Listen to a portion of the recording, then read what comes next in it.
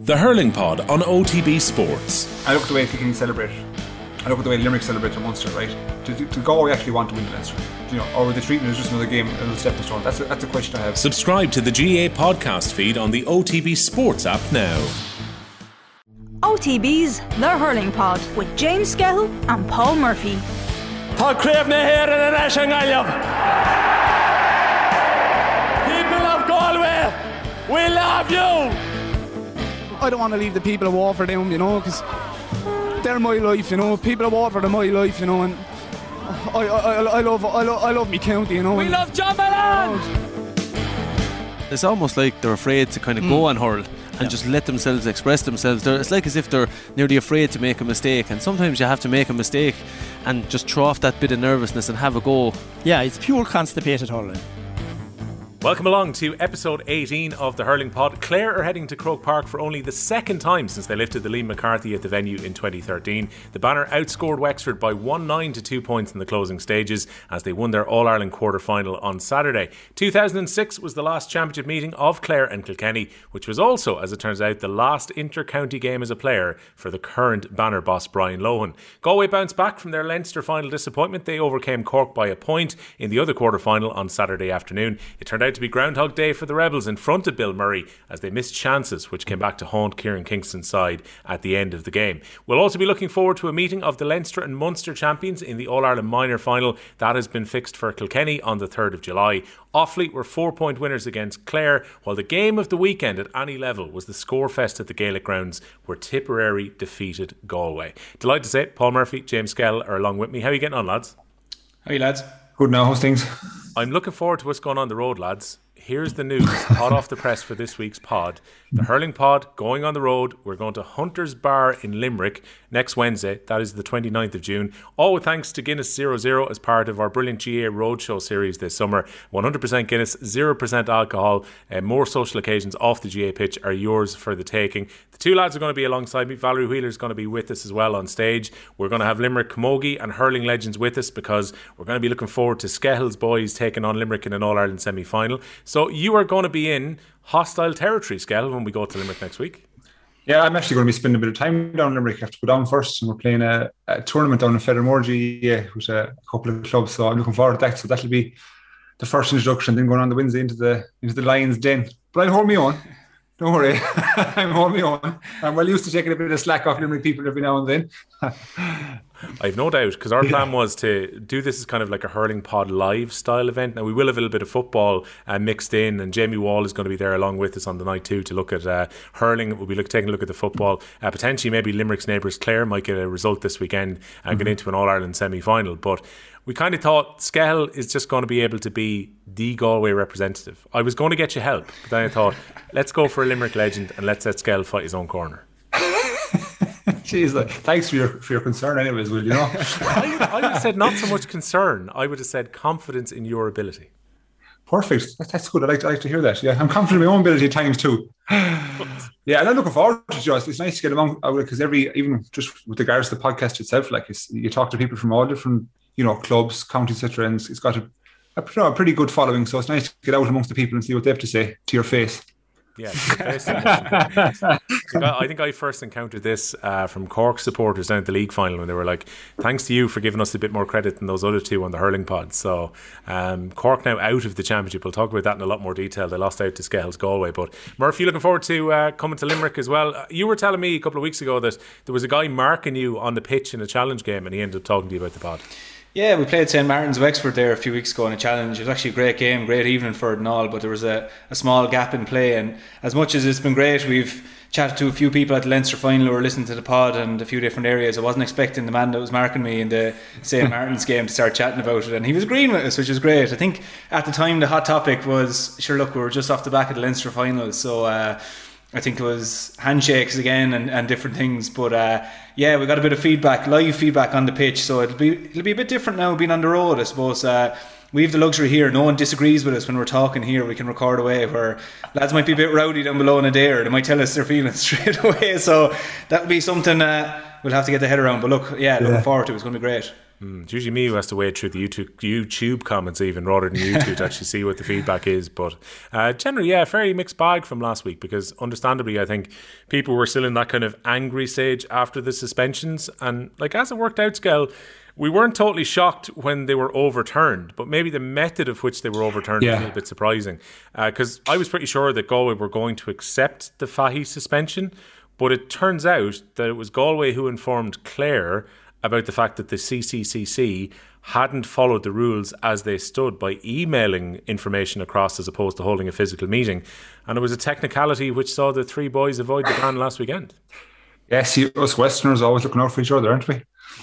Legal Eagles over in Galway. Yeah, I think the ban itself, okay, first of all, we spoke an awful lot last week about the manner in which the suspensions came to pass. We didn't question the incidents. I mean, we'll make that very clear. It's just the way that the bans were proposed. But that was kind of farcical. And then to hear how the bans were overturned became completely farcical. The manner in which they're overturned was, it was a question of a tactic, but it was a tactic that worked, and it worked for everybody. So I don't think anybody is complaining, especially as the two teams came through. I don't think there was no issues as well from a Cork and Wexford perspective. I don't think they would have cared if either or any player was playing for the respective counties. They were just ready to get on with it regardless of what was going to happen. But yeah, it just goes to show, and we touched on it last week, the GAA as a whole have work to do. They have a lot of work to do into iron out some of these, what you call them, intricacies around incidents. Yeah, it's something that they're going to talk about. We're recording the pod right now to go out on Monday evening. So by Tuesday, if you're watching us on the YouTube, this may well have advanced by that stage. But the story from John Fogarty in the Examiner today is that GAA Central Council will meet again. They were meeting about fixtures earlier today. They'll meet this evening, though, to talk about the way the disciplinary decisions can be dealt with. And they're going to decide, according to John's report, that emails will be considered in order when it comes to suspensions. So effectively what the CHC, which was the Central Hearings Committee, overturned last week, the reason for their overturning could well be changed this week. It doesn't matter compared to the suspensions of last weekend. But they're going to decide that there's a rule in there that means that meetings have to be held either in person or by video conferencing. And the video conferencing particularly came in during the pandemic. But now, effectively, I don't know, sightings, rulings, whatever way you want to look at it, can be communicated by electronic mail as opposed to actually being a physical meeting. So if that's approved by the Central Committee tonight, that means that from now on the CCCC would be able to review an incident and email the correspondence around it, and it would be considered in order. So that kind of legal loophole, which was used by Galway and subsequently used by Clare last week as well, which saw the players cleared on appeal, could be removed by the time that we talk next week. Apparently the advice of the Rules Advisory Committee, while not referring specifically to cases, is that the CCCC were actually within their rights to follow that procedure. It always seems interesting to me, Murph, that within the GAA you can have kind of one wing of the disciplinary side of things rule against the other, and now retrospectively they're changing the rule or amending the rule so it won't happen again. Yeah, it's amazing we're still trying to get these things right. It's a funny one as well, because this conversation last week, the whole conversation was around will lads get suspended, who should be suspended, all these different things. Nobody was talking about this because no one saw this coming, and eventually the rug was pulled from everybody that listen, everybody's off the hook here, get on and play the matches. In a weird way, it was nearly a relief, because you wanted to go and enjoy the matches, and sometimes we've had a lot this year of discussions around things off the pitch, and handshakes and things happening retrospectively, people looking back at stuff and analysing a bit too much, which you can nearly get sick of that as well. Not saying any player didn't deserve a suspension, but look, this nearly got rid of the whole any other air around the games, and the games were just got on with. But certainly, look, if there was a more serious incidents or anything, like, it'd be criminal if lads were to be let off the hook here by something like this again, essentially an admin error really, because you deserve to serve your time for something if you did something wrong. So look, again, we need to get these kinks out of the way so that I suppose we justifiably sort out any incidents on the pitch retrospectively, fairly, and so on. And that goes along with the rest of the conversation we had of about the place for retrospectively looking at these things, maybe on the pitch, maybe using a fourth referee and so on. There's a whole myriad of things there that needs to be sorted out, but it's amazing we're still trashing these things out at this stage. But there's no controversy this week. Go on, Skehill. Isn't it amazing, just like Murphy said, when you introduce a degree in embarrassment for the GAA, how fast they fix it? How fast they're coming around to terms this now and get to make sure that error doesn't happen again. And where we're talking about incidents and types of rules that are going on for weeks and months. and they don't fix them. Yeah, and it's often like, even we talk about some things there, like I still don't really understand. If I'm to hold my hands up, I still don't really understand what can be done quickly and what can't be done quickly. But like you said, now we can see things can be done literally overnight in certain instances. But then we're told, you know, if we want to amend some part of the game, that could be 3 years, has to go to Congress, whatever. Like, you know, all these things. Oh no, it's in for 3 years and that's it. Yeah. Until something comes along like this, and suddenly they go, Tuesday night, lads, get rid of that. Yeah, Tuesday. Done. Like, I'm none the wiser as to how these things are sorted.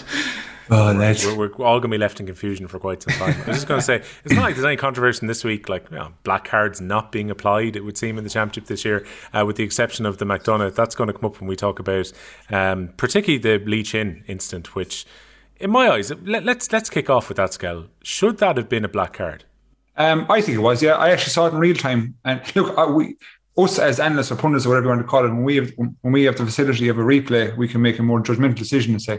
But in real time, when I saw the incident, I said penalty. Like, when you consider what was given last year against Clare below in Limerick, that incident with Jake Morris, and then fast forward to the incident we have now, like, they were chalk and cheese, but one was given a penalty. And if you were to tell me which one was given, I would have said certainly it would have been the Lee Chin one.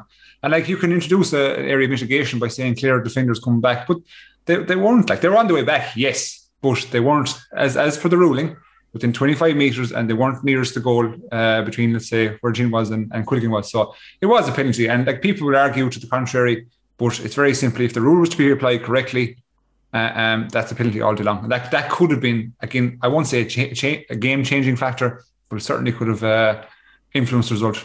Yeah, I think it likely would have had a big impact. I mean, it becomes a penalty, which is a scoreable chance for 3 points on the board, and also Clare would have had to hurl with a man light at a time when Wexford were having to cling into it a little bit as their players were going off injured, as we'll discuss in a little bit. It would have been a huge boost to them at a time when they needed a score too within the game. Like, to me, Paul, looking at it, this was the whole idea of bringing in this rule in the first place. It wasn't for something like Clare and Tipperary the year before, where a foul takes place over by the sideline near the 45, and it seems like a crazy decision. This time round, like, Lee Chin gets a clean break there without being pulled to the ground, and he's in on goal. I don't care if the Clare players are coming back around. He's got a straight sideliner running towards goal. That's the exact type of cynical foul that this was brought in for, yet referees aren't applying it. Yeah, exactly. And like James was saying there, straight away he said this is a penalty. I had actually forgotten about this black card rule nearly in the time until one of the commentators said it, because we just haven't seen it applied over the last while. And to be fair, there probably wasn't many incidents over the last while where we've seen it, but this was a very blatant one. And I suppose Wexford people could feel a small bit aggrieved by it, because if you're to give an example of what this rule was brought in to get rid of, this is exactly it. You know, Lee Chin turns and completely dragged down, so you couldn't get a better example of it. So yeah, it'd be a tough one to swallow, certainly for the Wexford players and the supporters. And like you said, important time of the game again, as we saw in the end, Wexford began to wilt a small bit. And this certainly would have aided their cause. Like you said, 3 points on the board, and Clare having to hurl with a man down for 10 minutes, like, that would have been huge and could have completely changed the complexion of the game. But look, these are oftentimes the things that games are won and lost on. And again, probably goes back to the conversation of helping the referees, because they only get one look at it again, and these games are very fast. They get one look. Again, it probably lends to the argument of someone else looking at this for the referee and saying, listen, I think you might want to have a look at this. This could be a penalty. Yeah, also important when it comes to the conversation around this, that I got to see the Saturday game live and I got to see the Sunday game, and I have no foot in either camp, so this would be my take on it. I saw that Tom Dempsey, the Wexford legend, had up on Facebook that he was kind of disappointed that on the Saturday there was far more talk about the 2 square ball instance as opposed to looking at what Wexford had done correctly, and he felt there probably wasn't enough of a look at what had happened with Lee Chin on the live coverage on Saturday. And then I saw Clare supporters were complaining last night when they watched the Sunday game that there was too much talk about the potential black card and the penalty and not enough talk about the square ball. So I think it actually balanced itself out over the 2 pieces of coverage. I think both got a fair airing in both cases. When it comes to this incident, though, we had Eddie Brennan on OTB AM this morning talking about it, and Liam Sheedy talked about it last night. Like, it doesn't seem a good rule, Skehill, where you've got officials having to almost guess the distances when it comes to this too. And I can understand why maybe the rule makers and maybe individual referees are a little bit reticent to actually give decisions that give the penalty and the black card, because of the controversy over the trip in that game at the Gaelic grounds and everything that came out of that black card. It seems that it's not being applied a lot, almost deliberately this season.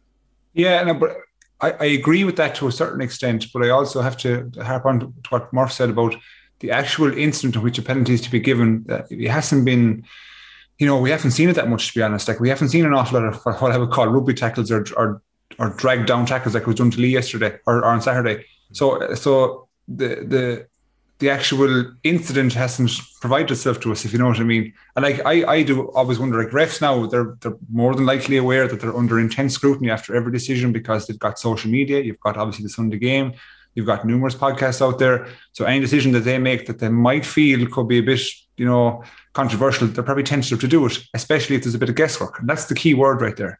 When you introduce guesswork or you introduce someone's interpretation of something whereby they believe 25 metres, is that 25 metres? Is it 30 metres? Who knows? I look at refs all the time when they're telling my defenders, if I'm playing a game, you're supposed to go back 13 metres for a free. They send them back 20-25 the whole time. Do you know what I mean? Or if there's a bit of indiscretion to say where they want to move up the ball 13 metres, they move it 20 metres, and it's just pure guesswork. Like, so it's not. So when you introduce that and a small bit of confusion, and then that coincides with scrutiny and crowd on top of you, refs just going to play the safe game and go, no, I'm not giving it. Do you know what I mean? And move on. That's what they're going to do. So it's how you kind of narrow that gap. Let's say you bring down that percentage possibility down to nearly a single digit, 1% chance. I watched the Sunday Game, and Sheedy made a good point about introducing the lines. No problem. What harm is it about putting in a couple of lines? It's no problem. So like when you take into account what happened on Saturday, you would like to see in Croke Park in a couple of weeks the lines put in. But I'd nearly hedge a massive bet with you, they won't be in. The lines won't be in for reasons between the three of us that are unknown. God knows why they won't be in. But again, logic and the GAA sometimes don't go hand in hand. Murph, that's an interesting point that Skehill has just raised about the fact that we haven't had too many incidents to talk about with deliberate pull-downs, because it seemed before the rule came in, a whole load of incidents in kind of 18, 19, 20. Like, we were talking about it a good bit before the rule actually came in. Since then, we spoke about this, I think, back on like maybe episode 3 or 4 during the middle of the league, where there was a pull down that wasn't given, and we talked about the interpretations and we talked about the lines at the time. And really, other than the black card that was given out in the Joe McDonagh Cup final for a trip, we haven't actually had too many of these where we've turned around and said, there was a deliberate pull down, or there was a Sean Kavanagh style incident in the hurling at the weekend and the one wasn't given. Why have they stopped? Well, I suppose people could argue two ways with this. Like, I mean, if you were to say it's gone down, you'd either say the referees aren't giving them or the players aren't doing it. I'd say it's probably had the effect that it wanted, and that the players are stopping doing it. We talked earlier in the podcast about engaging with referees and referees, bringing in let's say enforcing rules and different things. Certainly when the likes of the face guard, for example, came in, if you grab the face guard, it's straight red. I would remember being in training and Brian said, listen lads, don't do it, don't grab the face guard, we don't need a lad sent off. Similarly enough, then the third man tackle, this was going to be a red card, which again is another one which is kind of seemed to have drifted by the wayside. Now we see lads going in, a little bit of a scuffle, lad goes in, he's not sent off, but that is a rule that's there. Like, obviously third man in, you're gone. When that came in initially, again, I remember Brian saying to us, listen lads, third man tackle, just don't do it, walk away from it. If there's two lads scuffling, right, let them scuffle and they're going to get yellows, but don't be the third man in who gets a red card. So I think it probably just has had the desired effect, because we're not sitting here saying referees aren't copping onto this, they're not giving, there's very few incidents. So I think players are kind of going, well, sure, I'm going to get sent off. And we've seen the effects they've had in games, we've seen a few games in leagues and stuff where lads have gone off and it's kind of turned the game at important times as well. So I think players are just aware of it now, that, or even being a bit more clever, that they say, look, I can foul a little bit earlier. If I am to foul a little bit earlier, or make it not look as obvious. But I think it probably has had the desired effect in that players are a bit more cautious not to pull down players. So it's probably worked in that regard. Maybe the rule was enough as a scare tactic to actually just change attitudes, as opposed to it actually being enforced all that strongly over the last couple of years. Intriguing to see if another incident happens a little bit later now, because again, a bit like last week, the reports again kind of emanating out were that at the referees meeting there was certainly an instruction for referees to enforce the rules a bit more strictly between now and the end of the championship. And they spoke about that Munster final. We talked about that last week, the fact that it seems that John Keenan was spoken to about maybe allowing things to be a bit too loose and not applying the rules when it came to that Munster final. So I wonder if at the referees meeting ahead of these semi-finals that may well come up again about the black card and potentially fouling cynical play in front of goal. The game itself, Skehill, it was a victory for Clare, 124 to 3 goals and 14 in the end. I was thinking about you when we got to about 55 minutes into the game, where you said, I might have to eat my words on Monday, when you thought that Clare were going to win by 7 or 8 points. Like, realistically, this was not a Clare performance winning with any kind of comfort whatsoever. If anything, this felt like a Clare team who got out of jail a little bit at the weekend.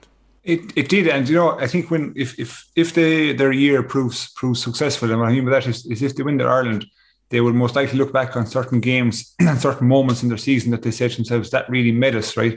And when you come through as a team, this type of game whereby you start slow, you start both mentally slow and physically slow, a team comes at you hard, and you have to kind of grind it out and come out the right side of it. That serves you way better than probably walking through them by 10 points. That really kind of galvanizes the team. What it does as well is it wakes up your squad. So, because it gives perfect ammunition for Brian Lowe and his management team to aim at the so-called starters. And that's evident in Rory Hayes coming off. We'll touch on him in a second. But your whole panel then is on hot alert, because you see Aaron Shanahan comes on, rattles a goal and a couple of points. So now he's right back in the mix. And so now you've got people who have woken up.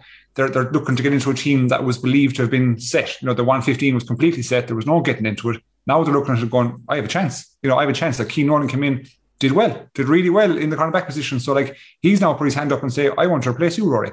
And that really that'll coincide with advancing. So when you advance in the championship, you still have a chance. You have a chance to get back to the training ground, kind of reset everything, because look, to be honest, from what Clare have produced over the last couple of months and what they produced on Saturday, they were it wasn't in line with what they've been doing. They didn't play it the way they want to play, I'd say, with the energy that they've played with the fluency that they've been playing with. So this is a really good wake-up call. But that's not to discount Wexford's efforts either. I was really impressed with Wexford, how they came at it and they went at it hard. Signs are on Jack Connor first goal, just going for it, And they'll be extremely disappointed because they left multiple chances behind them. And I just wonder, they were just that bit. They weren't as seasoned as Clare were, if you know what I mean. And now that probably doesn't make a bit of sense, because these two groups, the Clare group and the Wexford group, they're on the road kind of the same amount of time. Wexford obviously have changed managers, but Clare look more seasoned. They're in a couple of seasons below, and they just seem to be playing a much more kind of seasoned pattern and a smarter way. And Wexford missed an awful lot of opportunities in the last 10, 8-9 minutes when the game was in the melting pot. That's where you need kind of cool heads, real cool heads, and trying to pick the right option. And they just didn't. They took on some pot shots that will kill them in the end. So, look, it's a learning curve for Wexford, especially for Darragh Egan and his group going forward. And Clare should be happy to put that on the bag, move on. Got some game time into some of their panel members who now have some more confidence going into a big semi-final against Kilkenny. At 10 points the differential in that last 7 minutes of normal time, and then the bit of injury time as well. It was a big turnaround, 1-9 to 2 points during the spell that Clare outscored Wexford, and Clare played some really good hurling during that period. But for Wexford, Murph, they'll have to be very frustrated. For an hour they seemed in control of that game, and they did a really good job on the key Clare forwards during the game.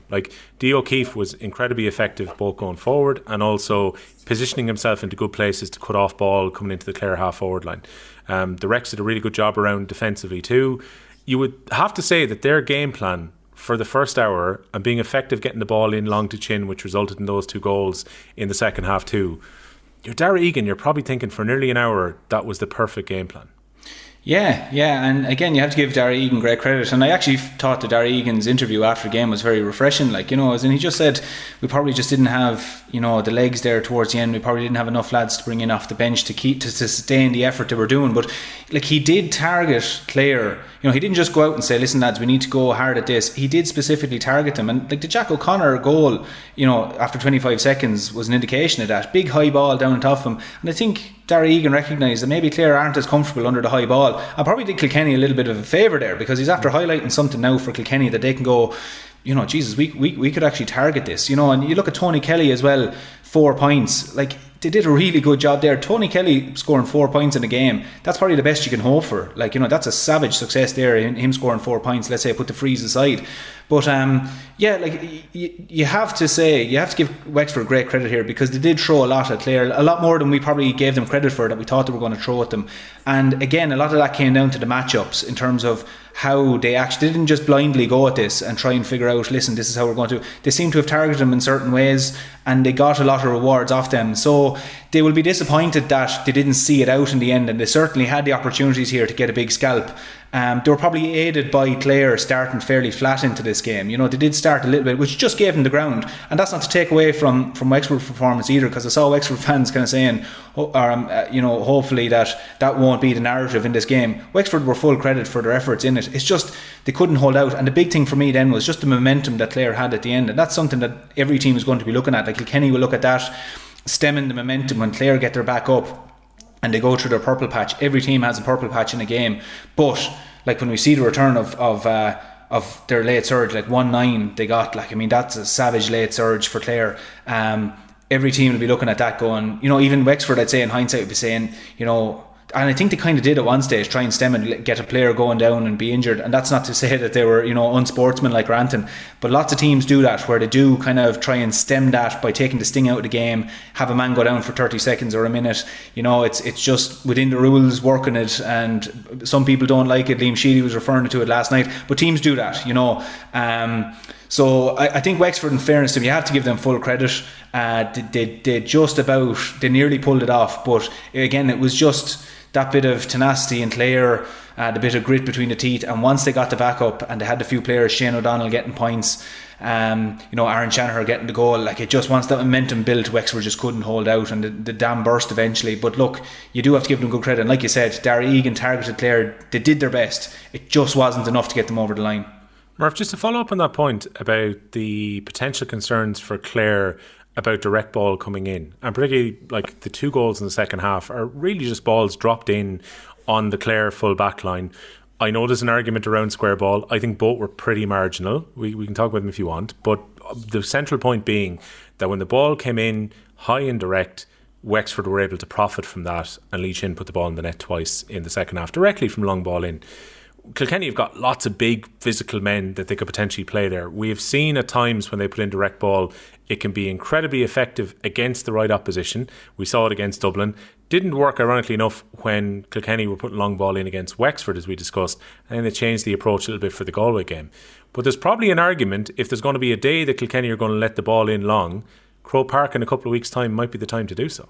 Yeah, definitely. And people are looking at this saying, certainly before this match anyway, people were saying that, well, how could Kilkenny really beat Clare when they're on this form? But there is indications there that Clare will give you an opening that you could, if you're in the position and you're clinical enough, there's goals there, there's points there to be got, and you can get at them behind. Now, it was highlighted more so than it's really ever been this season against Wexford at the weekend. The 3 goals came from high balls landing in. That's very basic stuff. And straight away I was thinking to myself, right, I can kind of half picture it as it is, and I know we'll cover more next week, but I'm thinking Owen Cody, Mossy Keogh and TJ Reid in a full forward line, potentially even Walter Welch, and you have savage problems there because Lee Chin is a very physical player, but he's not the tallest player either in terms of if you've Walter Welch in you, that's a different story again. So it's probably fairly one-dimensional, but I'm thinking that if that causes problems for Clare, we'll give them problems then, lump a few balls in and see what happens. There's also a few other areas that I was looking at, and you have to look at the positives that Clare are doing, but sometimes that can work against you. Like Diarmuid Ryan there's actually a great piece on the GA Performance podcast, have it up there on Twitter and give him credit for it as well, but I was looking at it in the match.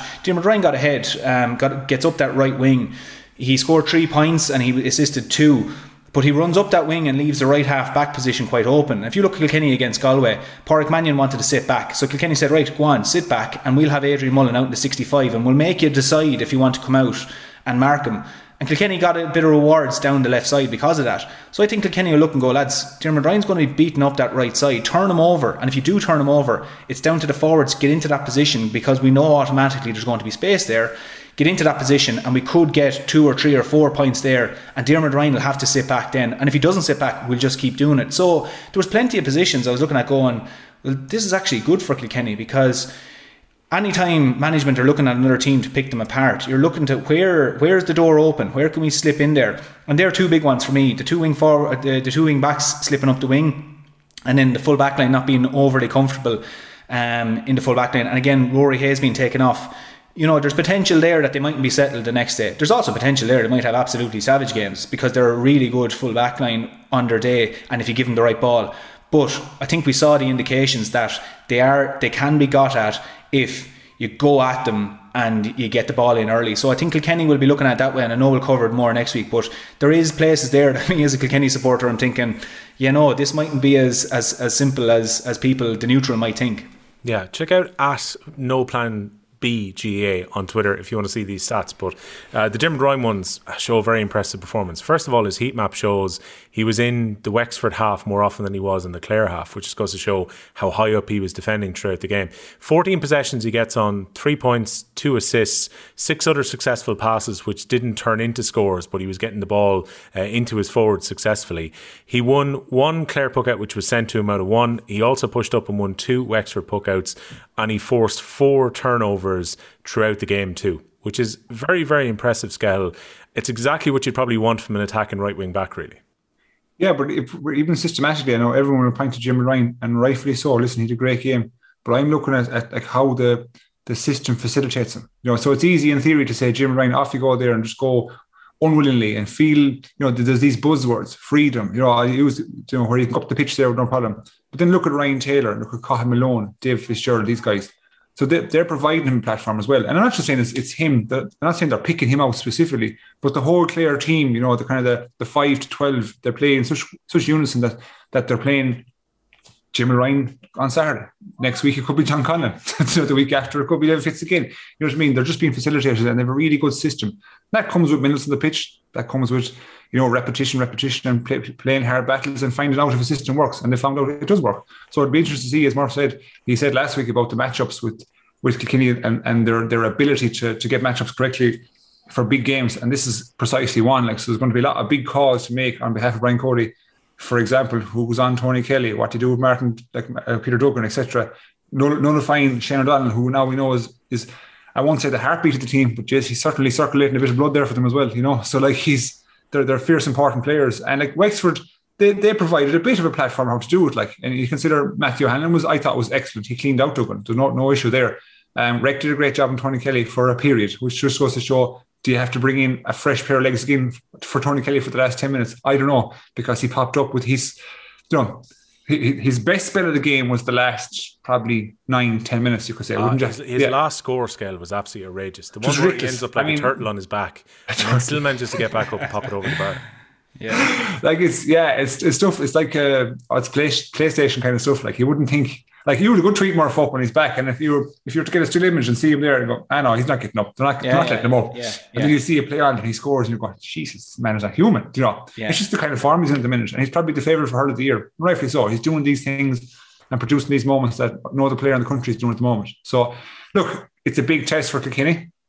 I think they'll relish it. I think everyone will be hopping on the Clare bandwagon, but I always say I call them divils, these Kilkenny divils, right?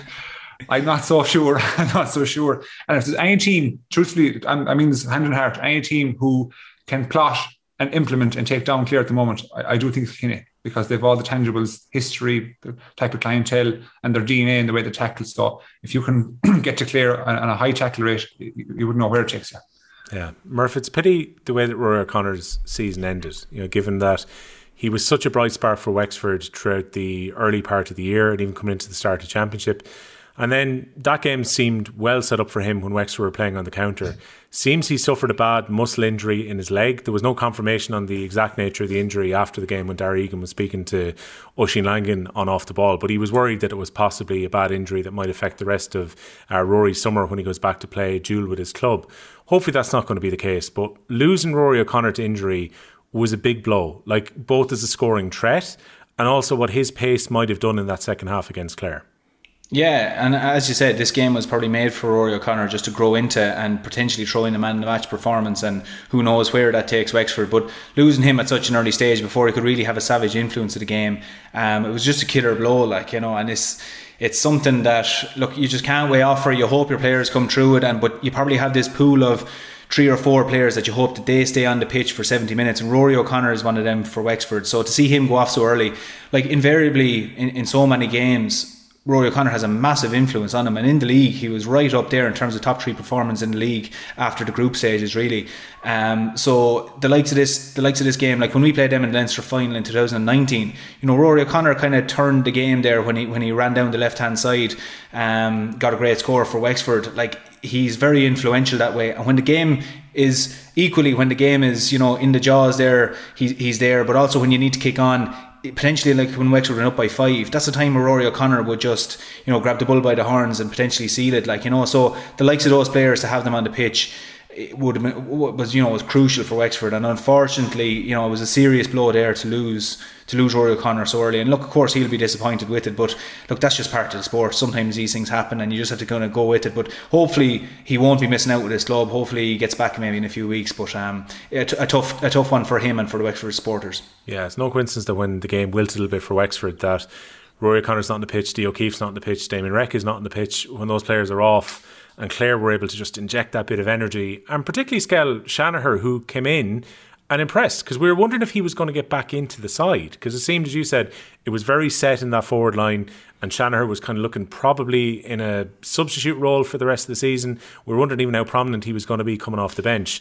Well, he came on and made some impression. 1-2. Now, it comes down to a mistake from Mark Fanning in the goal, and we can maybe talk about the nature of the mistake. But Shanaher was there when he was needed to just lash that ball into the net, put over 2 good scores as well. I believe he went and played very well for his club yesterday afternoon when some of the players were released out by Brian Lone. And that's a big boost for Clare getting ready for the semi-final, that it seems Shanaher is playing himself into a bit of form here. Yeah, you need everybody pushing. Like we've often said on this pod about how 1 to 15 don't get to a certain level unless 16 to 30 push them to that level. You know, that's what you want to see. Prime example of Aaron Shire coming in. But this guy, he confuses me a bit, honest to God, because he's on the road a good bit. Like he's on the road not just today or yesterday, but he's around a few years. You know, and like he was a problem for us when we played him in 18. He came on the first day in the semi-final versus Clare, and he pulled the ball out of the sky that myself and John Hanbury lost and roofed it. Like, and then in the second day he came on and caused a whole host of hassle. That's 4 years ago. And like you haven't really seen much of him. Now I can granted he's probably had some injury issues. And I saw him when I was doing the Clare Waterford game down in Ennis this year, and they were training after. He looked a bit unfit, to be honest, I'm not going to lie. But then yesterday he looked the opposite. So he looked in really good sharp shape. And then when he showed the high behind from the goals, he was moving laterally across the goal and off lot, which is fundamentally part of Clare's forward movement system. That's fundamentally what they're after. Like Duggan, you can say, is their holding number 9, the guy who holds up everything, and everyone comes in around him, say. So everybody else has to create an awful lot of movement around them. And so maybe I would have questioned Aaron in years previous, like, was he working hard enough off the ball? It's easy work when you're on the ball, but when you don't have the ball, you might have to make 10 runs to get one. You know what I mean? And so I think yesterday on Saturday, should I say, he was coming and he was putting in an awful lot of energy into the game. So it's good for him to come in, get a bit of match fitness, a bit of match sharpness, and try and move forward. And like I said, surprisingly, he was released back to his club. Not sure it's because of the club he's from, you know, but himself and Rory Hayes went back out and played a Clare Cup game, and played admirably. By all accounts, he scored a hat-trick, I think. So like he's had a good weekend for club and county. And again, if Clare are going to move forward and try to get Tuckle-Kinney, they need everyone. They need 25 players, because you can see the power of the panel. It's so evident in today's game. 15 doesn't do it anymore. It doesn't even come closer anymore. You need 20, 25 all day long. Yeah. Skehill, I'll ask you about the goalkeeping situation. This is going to come up a couple of times now across these two games, but we start with the Mark Fanning one. It seemed to me, look, you've played in the heat of battle, and you know what it's like if you make a mistake, and there's no hiding place if you're a goalkeeper, because you're the last line of defence. So any mistake by a goalkeeper is amplified compared to anywhere else on the pitch. But it seemed maybe it was just a slight mental switch off moment from Fanning. When he thought that the ball was securely in his hand, he almost got down to scramble it, but in trying to scramble it away, it didn't get to safety and went straight to Shanaher to go into the net.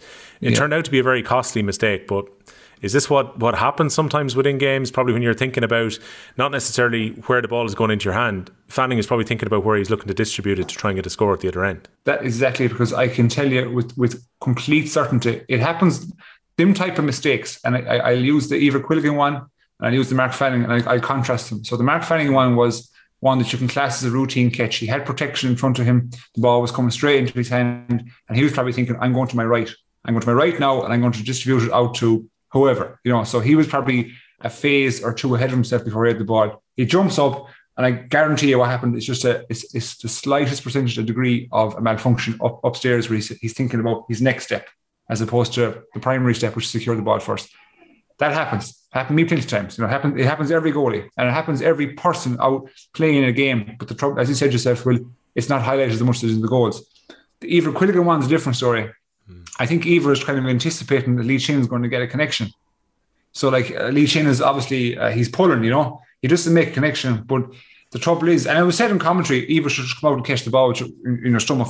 That was a bullshit comment. Like you can't come out right in under the two lads and catch the ball in your stomach. That was such a bullshit comment. Plus, would you not be trusting, because at that stage, right, Chin, I think, has two players coming in around him when he goes to swing. Probably, if you're the goalkeeper, you'd be trusting your two men in the full back line to take care of where that ball is landing. Trust is one word, demand is another word. So if for example, now I was playing with Dahi, and if I said, Dahi, you're up, you can be sure as I'm sitting here that he would clear man ball and everything. Or if I said break, he'd clear out his man and leave it to me. And that's all judged off the trajectory of the ball. So I would presume Ever saw that ball coming in, knew it wasn't going to get to him towards his stomach, it was going to break ground in front of him, i.e. 5 yards out from him. So he probably called Cleary to clear it out, just to bat it out, get it out of there. And just Chin did a good job. Chin held off, Cleary did a good job. And the situation didn't develop for Ever for him to come out and catch it. It can't happen, trust me, because you're trying to anticipate, does Chin get a connection? And if he does, you're screwed. But you'll always have to get behind the ball. You cannot anticipate a connection, otherwise, you can win an ass off. And the ball just bounced and it goes in. And that happens. It just happens. I wouldn't. It's easy for people to blame Ever in the goals. Very, very simple, right? But primarily, and you touched on it, your fullback has got to clear him out there. He's got to get that ball out of there, clear it out, and make sure it doesn't hit the ground. I'd always say, if a puck out comes down on top of your half-back line, you can't let it through you. It has to go out in front of you. The same way thing, when a high ball comes in on top of your fullback, and if it's dropping on top of him, that's the thing, on top of him, on top of you, he's got to clear it out. It's as simple as that. So, Ever Quilligan, I would give him, if I was to apportion blame, I'd probably give him 10%, to be honest, and I'd give 90% to the fullback. For Mark Fanning, I'm afraid it's just the way the cookie crumbled from, it's 100% on him. And the same goes on for Patrick Collins. I was watching Keenan Fahy come in, and I'd probably say Keenan was running at him, roaring at him. Do you know what I mean? And by the time Patrick drops the ball, Keenan is probably in the region of 4 or 5 yards away from him. So that all contributes as well. And I think Patrick and Mark suffered the same fate. They were thinking about their next phase as opposed to seeing what's in front of them. Yeah. Defender's perspective on this one, Murph, when it came to Clare's defending then of those balls coming in. So they've conceded from a high ball very early on in the game. So the warning is there that Wexford have no problem launching this long. 2 balls they'll get launched in, obviously, in quick succession. You're thinking particularly after the first one. And I appreciate that Chin and MacDonald are big guys. They're good targets to have up in an inside forward line. But surely Clare got enough warning from early in the game and the first Chin goal to not allow it to happen again so quickly.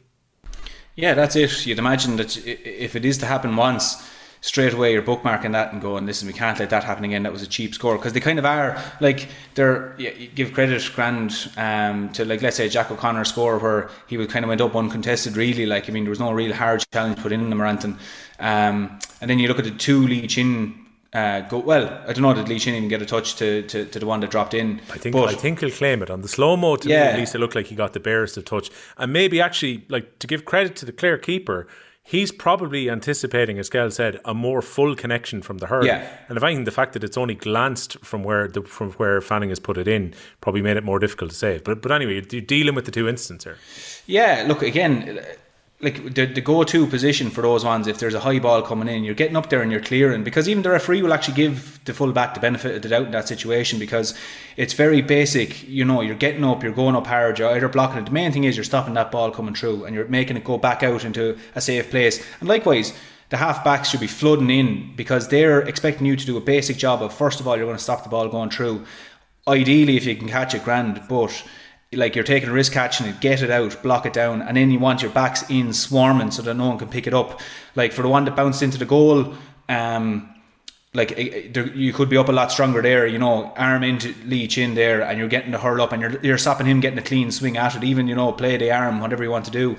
For the other one, Chin was onto the break quickest, and, like, again, you need lads getting in, swarming him there straight away. This ball is dropping in, dangerous ball. So yeah, you have to learn from the first one anyway, definitely, that listen, lads, no tolerance for the second one, just get it out of there. So yeah, it is they're cheap ones to give away, and there's certainly ones that Clare look at and go, well, look, going forward, we're not going to win an All-Ireland letting these type of goals go in. We have to get rid of these balls and we have to find a solution to it. So definitely Brian Lohan, especially Brian Lohan, a man who would have, ate these up in his day, he will definitely look at this going, lads, no tolerance for this. They're the last ones that are going in, because, we're not, like I said, we're not going to win All-Irelands if you're letting balls just drop into the net there and kind of letting the full forward have the free run of either getting the break or getting a swing at the ball. Yeah, but you can't allow that type of opportunity if it's Walter Welsh the next day, or if they get back to play Limerick, if it's Flanagan or Galan, or again players who are very good in the air. They can't afford to be as accommodating. And I'd say, yeah, if teams are meant to be an image of their manager, they'd be sickened if you're Brian Lohan looking at that, where that's exactly the type of ball he would have probably relished dealing with back in his heyday. It is kind of intriguing as well how long it is since these teams have played each other, Skell. 2006 since the last championship meeting between them, which maybe says a lot about the provincial system and keeping teams apart, that they couldn't have played each other in that 16-year spell since. And bizarre in a way that Lohan was playing against Cody at the time, player versus a manager, and now here they are on the sideline against each other. But in a way, Skell, does that make this game really interesting? Because we haven't seen them meet in the business end for so long that this feels like a nice fresh semi-final to look forward to. Yeah, I think was that 06? Was that the Jerry Quinn incident that time? With Henry Shefflin. I think so, yeah. That was the last time they met. So, but at that time, like Kilkenny were in their pomp, and they'd obviously beaten Clare in the Ireland final a couple of years previous too. So they were quite strong, So, and again, publicly, I think people would say that the tables, I won't say have turned, but they've evened up a bit now. So, like Clare are coming in as favourites. So, and they haven't played in a while, especially in the heat of a championship fixture. So it'd be very interesting to see. And two different contrasting styles of play. So, like Clare seem to play with a real kind of free flowing, high energy attack from all sides, kind of everyone flying V job, everyone up the middle and see how things work out. But Kilkenny they're very methodical. I like the way they play, to be honest. Very methodical, strong at the back, and everyone is kind of on an even keel. There's no standout player, I would say, for Kilkenny at the moment. They're all extremely balanced, work like dogs, let's say. So I'm interested to see how that Kilkenny dog work, as I put it, goes up against the Clare energy and the Clare big players. So it's again, it's nice to see from a neutral perspective. I don't think Murphy will be carrying out too many nerves. You can just tell by him that he's relishing this opportunity for King lads to go up against the Clare and underdogs. So he loves the underdogs tag by the looks of it. I can feel it. I can sense it across the screen. But it'll be an intriguing fixture. Like, and Tony Kelly getting back to Croke Park. It's been a few years. I think probably 18 was the last time since he was there, I'd imagine. So it's been kind of 18. Would you believe, Skell, is the only time they've played in Croke Park since 2013 final replay against Cork. Was it? And the replay was in Semple Stadium, so they only had one shot in Croke. Was in Semple Stadium, yeah. Happy to imagine I was playing it. I'm forgetting where the replay was for a second. Yeah, probably because of some concert or something. Yeah, but yeah, geez, and like the Clare people, like they'll travel fierce well. You know what I mean? Like Kilkenny don't travel that well, Murph. Like, why is that? We're only a small old county, James. I don't go away. Like, there's not many of us down here, Yeah. Clare travel well. Like, it's like when you're looking at the football quarterfinals coming up here at the weekend, and you're looking at Derry, you're looking at Armagh, and you're saying they're going to travel. Like, and then with Clare getting back to Croke Park after a couple of years, they're going to travel. So in the semi-finals for this, you could probably see, I'm hazarding to guess, would you see 65,000-70,000 out of Handy? Well, the allocation for this weekend at the football, James, seems to have been sold out for the counties already. I saw some Armagh supporters pointing out that there were no more tickets to be bought within the county, and that they've been nailing Ticketmaster over the last week or so to buy up as many tickets as they possibly can. So if there's as many Armagh people going as it seems, Croke Park's not going to be too far off full this weekend. Okay, nice one. Which is great. Good, especially for those counties who haven't got back in a while. Like that again, I won't say it sways. It's when you're in the middle of a game, I say you're not really focused on the crowd, but there are times when the game is in the melting pot where you need your crowd, you need your supporters to kind of get with you a small bit and try impose a bit of pressure onto the opposition. So I'd just be interested to see, let's say, Clare will come with a big group of people, regardless of cost and regardless of all the talk around hotels and diesel. They'll travel, no problem. They'll travel, and it's just interesting to see what way Kilkenny people will travel. I think there could be 2-1. Do you know what I mean? Like, prove me wrong there, Murph. Give me your case there, Murph. I like hand account for everyone. I'm not doing a roll call. Come on, Murph. I do think the Clare supporters. Yeah, look, it is down to the Kilkenny supporters to match the Clare support. There's no doubt. There's going to be absolutely enormous Clare support to this. In terms of numbers for it, I'd say I'd be kind of going towards the 60,000 mark. I just have that kind of in my head, as in obviously with the football the weekend, you see that's selling out, and it's there's obviously savage demand for it. But I kind of see this maybe being around 60,000, 65,000 at a push. I could be wrong, could be completely corrected on that.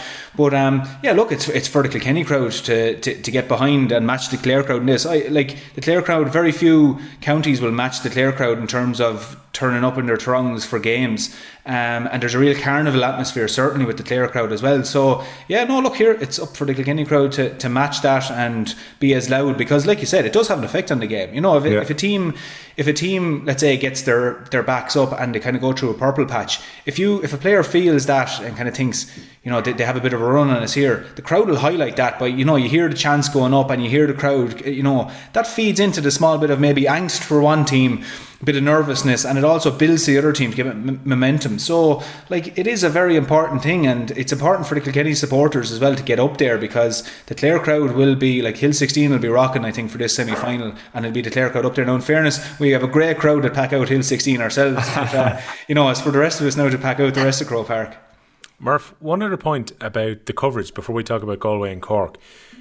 Did you catch the fact that Davy Fitzgerald was asked about Brian Lohan right towards the very end of the coverage before it went to the Saturday movie, and he was asked about giving credit to Lohan for where Clare got?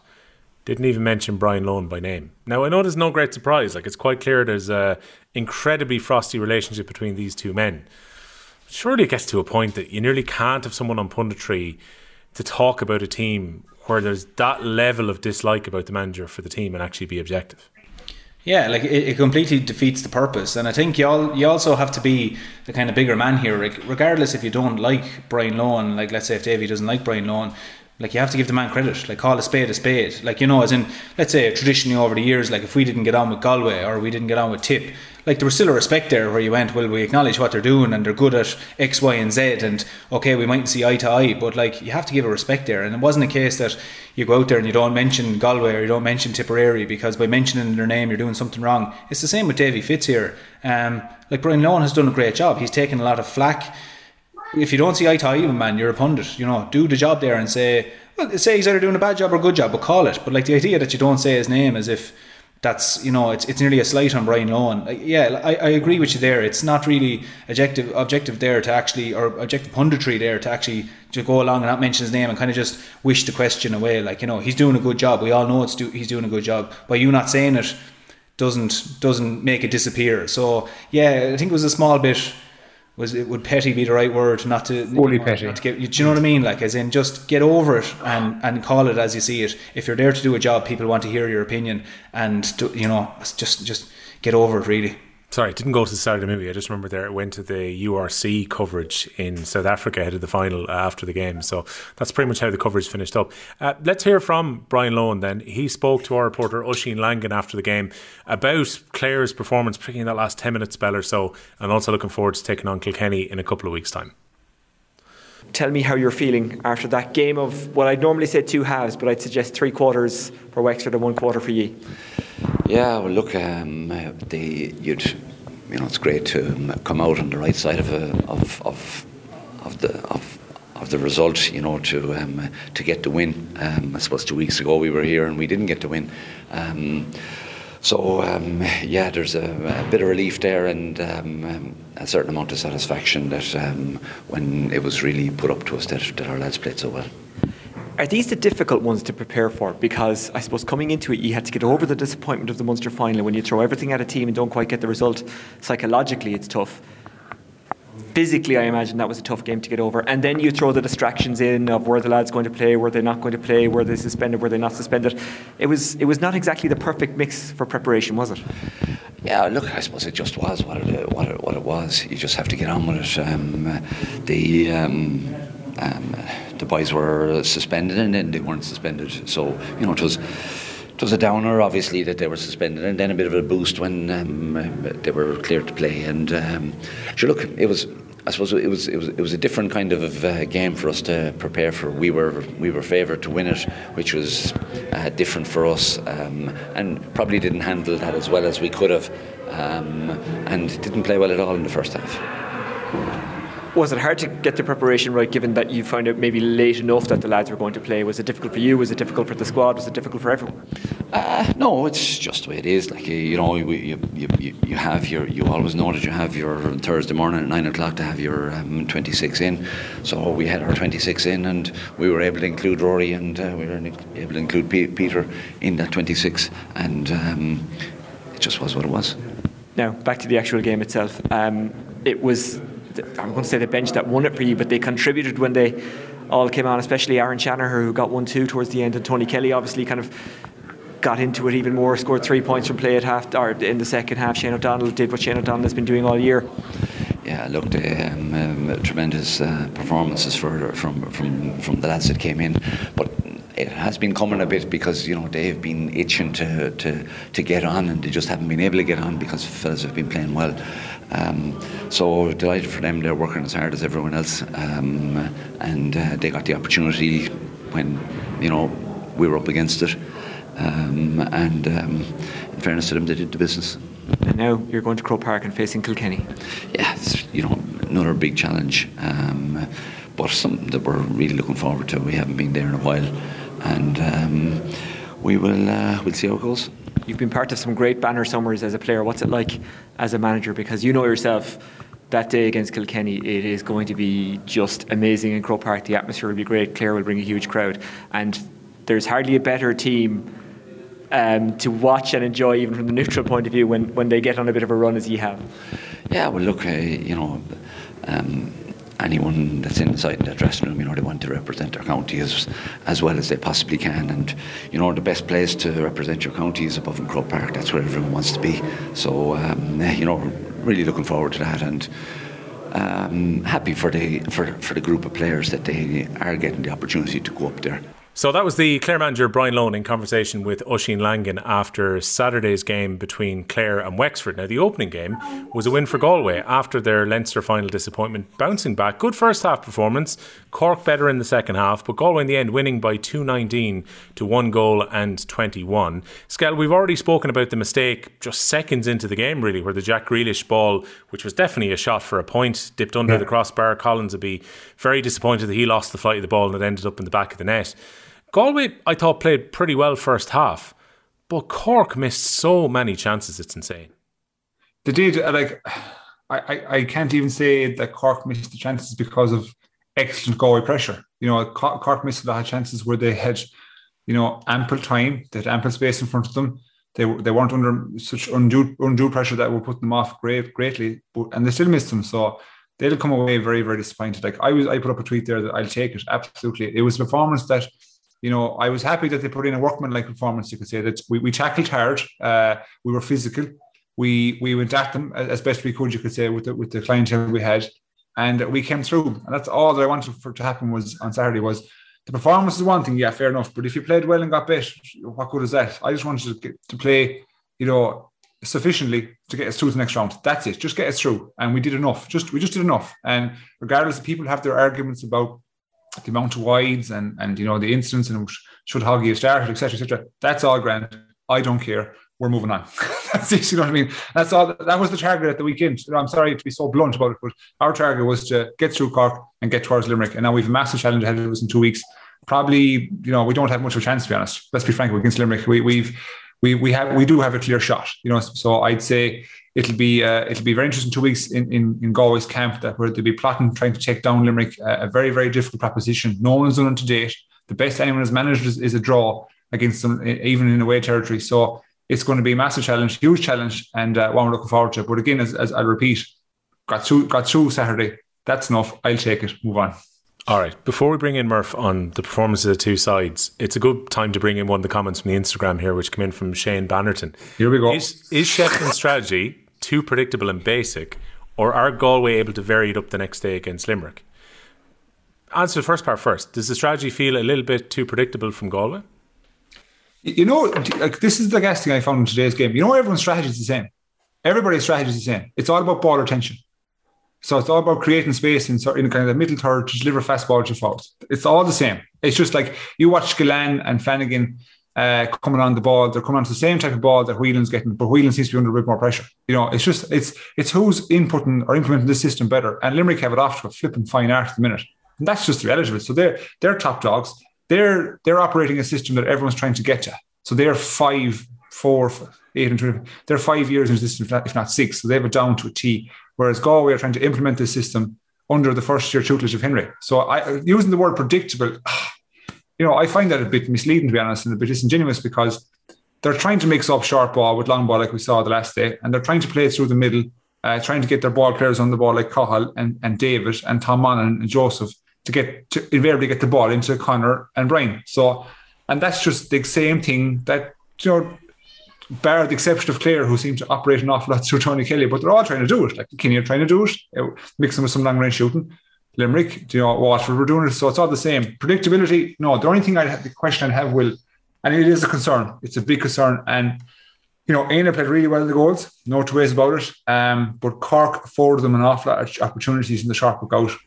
So you see there in the second half where Cork had a sweeper back in front of Whelan there, even though Whelan's in the half forward line. That meant there was 5 Cork forwards versus 6 Galway backs. Aina was able to pick off the puck outs with relative ease, to be honest.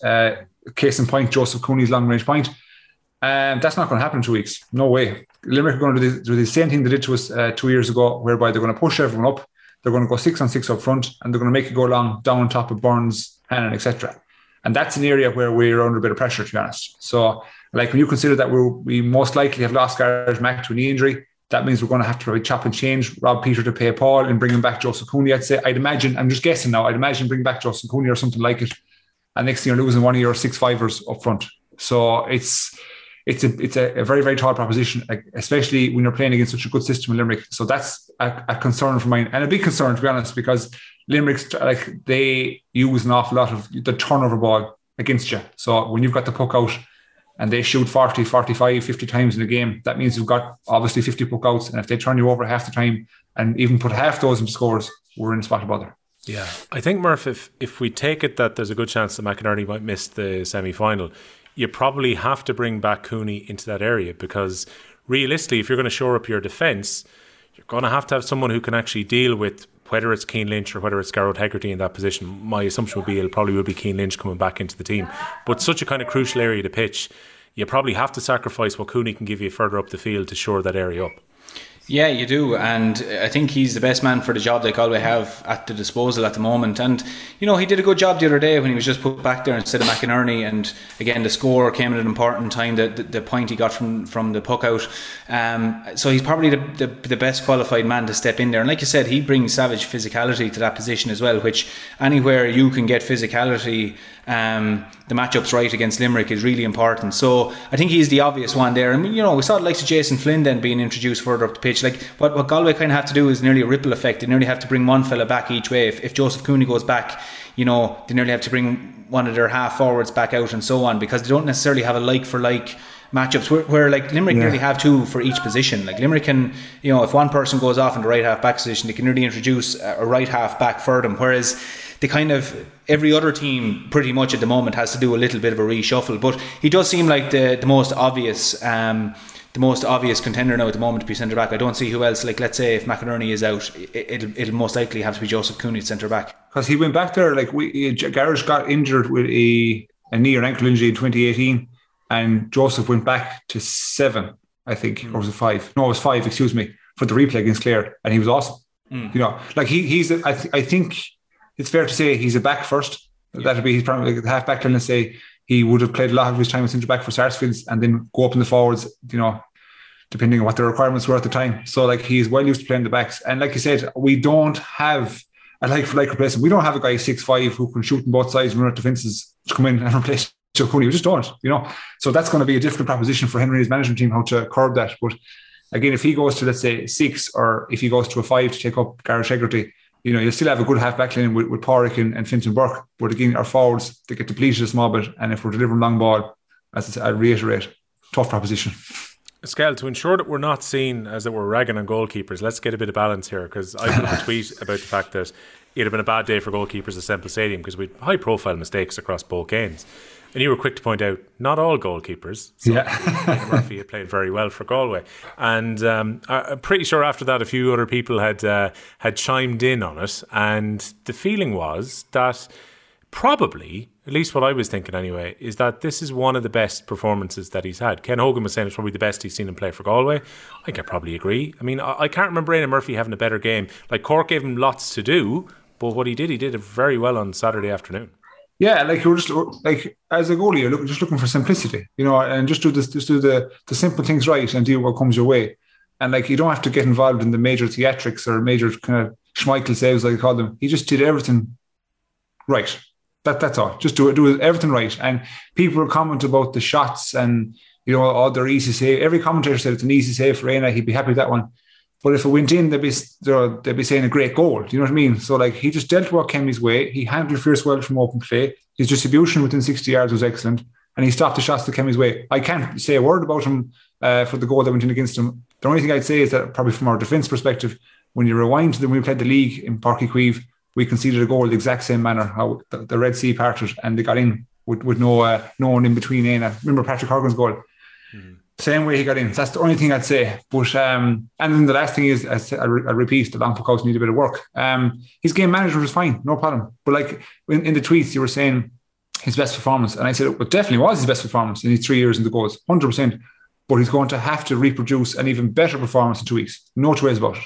He's got to be. If someone's asking me, well, who's going to be our most important player against Limerick, I would say categorically it's Éanna Murphy. No two ways about it. Because you see what happens in Limerick, and I mean this with respect now, don't get me wrong. When you take Nicky out of a high function unit, Nicky Wade out of Limerick, they suffer. They do suffer. They're not the same. They're not as they don't get the same platform. They don't get off as quick. They don't get the ball out as quick. They're not as accurate on puckouts. You know what I mean? They're not as assured. So like when you have Nicky out of Limerick, it doesn't tick as well. So we need Éanna absolutely firing on all cylinders, and we need him to control the game completely from a distribution perspective. That's done to the puck out, because that's the most time we have the ball. We have the ball. The highest possession amount is when we have it in our goalkeeper's hands, and we can do what we can with it. So it's just the key is how do we retain the second thing? Do you know what I mean? It's easy to have it in the goals, but keeping it and getting it up to the score, that's a huge challenge. Not for me, thankfully. That's for the boys in there. I can sit back and talk about it, which is great. But look, kudos to him. He did well. High pressure situation, but now he's got to get better and reproduce it again next week. Right, Murph. Before we talk about the Hoggy decision and Cork not starting him and maybe the effect that would have had, do you want to chat about the hit that you put up on Twitter, the video of Daithí Burke coming clean through on Harnedy, sizing him up and hitting him with the shoulder? Some people feel that it was contact with the head as opposed to contact with the shoulder, and Cork should have got a free in. But a lot of other people are saying it was a clean hit, and this is exactly what you'd want your fullback to do. Do you think it was a good defensive move by him? Yeah, I think Daithí Burke did absolutely everything he could to get a square shoulder. And to be honest, at the pace the game is played at the moment, that's a square shoulder you're going to make. I was only thinking about it when we were talking about, let's say, the Lee Chin pull down, and the referees needing to know where 25 metres is in from the sideline, and then asking Pádraig O'Dwyer to make sure this is level. We're nearly turning referees into quantity surveyors, needing measurements and then spirit levels to figure out, was that shoulder perfectly square, different things of this.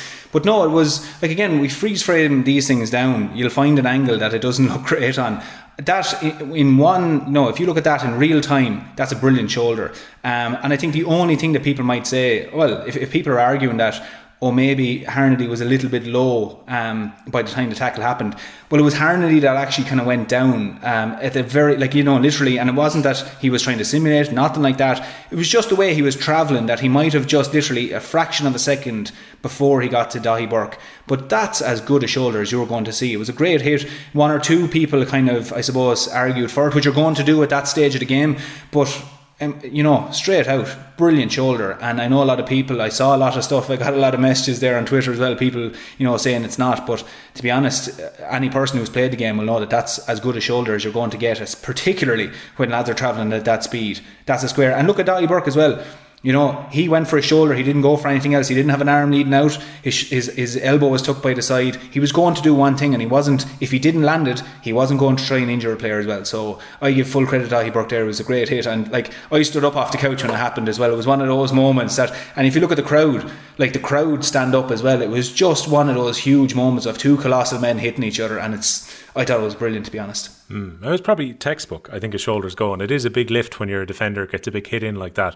The one thing that I was confused about, Skehill, was there was 2 or 3 free Cork forwards around, and the ball actually breaks free afterwards, and they turn around to the referee to try and get a free. Surely you play the whistling, you just keep going. They could have got in for goal. Yeah, and I just don't think the degree of ruthlessness was there. You know, they were probably just more egregious to what they saw in front of them, and it was a fair hit. Even in real time, it looked like a fair hit to me. But if they had their heads about them, they could have seized an opportunity there, and you could be raising a green flag. Just look at it's a momentary lapse of concentration. I think they're probably more focused on what happened than what possibly can happen. So, and again, they look back, an opportunity lost. Patrick Horgan then. Murph, the decision was made not to start him, and I can totally understand where Kieran Kingston's coming from here before we debate the merits of him being on the pitch or not being on the pitch. You look at the evidence of the last few games, they have worked really well as a forward unit since the Waterford game in the Championship, and that carried through over the last couple of games. They've played well, going with a different, say, style of forward unit, and they've decided to leave Horgan on the bench when it came to the Antrim game, and then they decided this time out that they were going to leave their leading scorer of all time on the bench, and they would start with what worked in the 2 games previously. But there's definitely an argument to say that had he been around in that first half when frees were going wide and chances were being missed, even if he's not getting through the most work, even if he's not the most agile of the forwards that you put onto the pitch, his shooting ability would have been a help for Cork in that first half, I think. Yeah, it would have been, but I kind of, it's one of these things that nearly put down to hindsight as well. Like, you know, Conor Lehan missed the first free. Do you whip Conor Lehan off straight away and get Patrick Horgan on? Like, do you or even another player, do you take them off to get Patrick Horgan on? You know, Lehan missed the second free then. At that stage, you know, do you go full Brian Lohan on it like you did to Rory Hayes and just get them off the pitch? It's a tough one because you might completely unsettle the team. And I think it's only when the dust settles on these things, you know, to give credit to Kieran Kingston, like hindsight's a great thing. Like you look back on it and go, Jesus, Patrick Horgan, he wouldn't have missed those, you know, and most likely Patrick Horgan wouldn't have missed those. But up until, you know, before that game threw in, we were, you know, talking about Conor Lehan as in a potential hurler of the year candidate. Like people, that's what way people were talking about him, saying that, you know, the move of bringing Tim O'Mahony in has provided something different for the forward line. You know, it was all justifiable what Cork were doing. It's just that in hindsight, when they failed to function, you looked and went, well, that's where we should have had Patrick Horgan in. It's a great thing to have a bit of hindsight, but and certainly he would have made a difference, and he did make a difference when he was introduced. But it's one of those calls that I think Kieran Kingston just had to make. And I actually noticed, like, Tim O'Mahony, I think, turned over. I think it could have been Dahi Burke, maybe he wasn't in the first few minutes, and won a ball that we were kind of criticising Cork for quite a while for. These aren't the type of balls that their forwards are winning. So having Tim O'Mahony in there, for me early on, I was going, well, you know, he's doing what they want him to do in there. He's providing something that maybe other lads don't. But then, of course, when Patrick Horgan came on, you meant, well, look, he'll always get on the ball, he'll always get a few scores, and what also he'll do as well is the defence, the opposition defence have to look at him, like they have to tie someone up with him because he's just that dangerous. He takes a man out of the game because you have to mark him. So look, I'd put this one down to, and only my own opinion, I'd put it down to like hindsight being a brilliant thing. I think Cork set up genuinely the way they thought it was going to be best, and if those frees went over, Cork were in a great position, especially the ones from the frees, you know, got a goal chance. I don't think we're sitting here talking about should Patrick Horgan have started or not. A small thing would have tipped the balance here for Cork, I think, and I don't think we're sitting talking about that. But look, again, it's great to look back on these things after a match, and we're all very wise after matches, but I think Kieran Kingston tried to do the best he could and put his best foot forward, and if that meant not starting Patrick Horgan, I think Kieran Kingston was just playing the game that he saw in front of him and what the last few results have told him. In saying that, Skehill, last week you answered your own question when you said, would you be happy if Patrick Horgan wasn't starting? And you said you would be, because you would be happy enough for a guy with his shooting ability to be on the bench as opposed to being on the pitch against your team.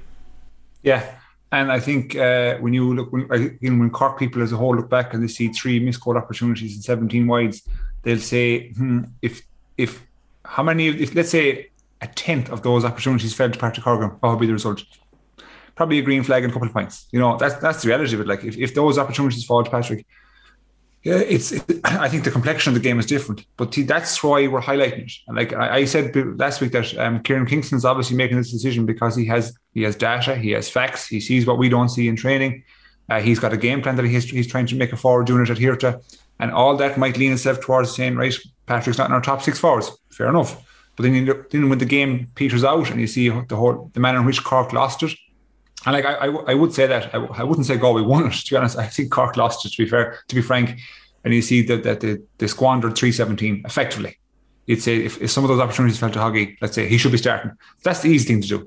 It's very, very simple to say that because you're pointing to a fact after it's happened.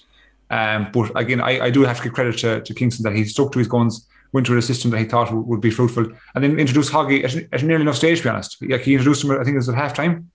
Yeah. So it's not like he introduced him for the last 5 minutes. He gave him a good solid 35 minutes of hurling, if not 40. So to make a huge impression, and it didn't happen. You know what I mean? So it's not as if like he didn't get ample opportunity or time to come in and influence the game. But again, there's arguments to both sides of this. But the fact of the matter is, like, Kingston went through the decision.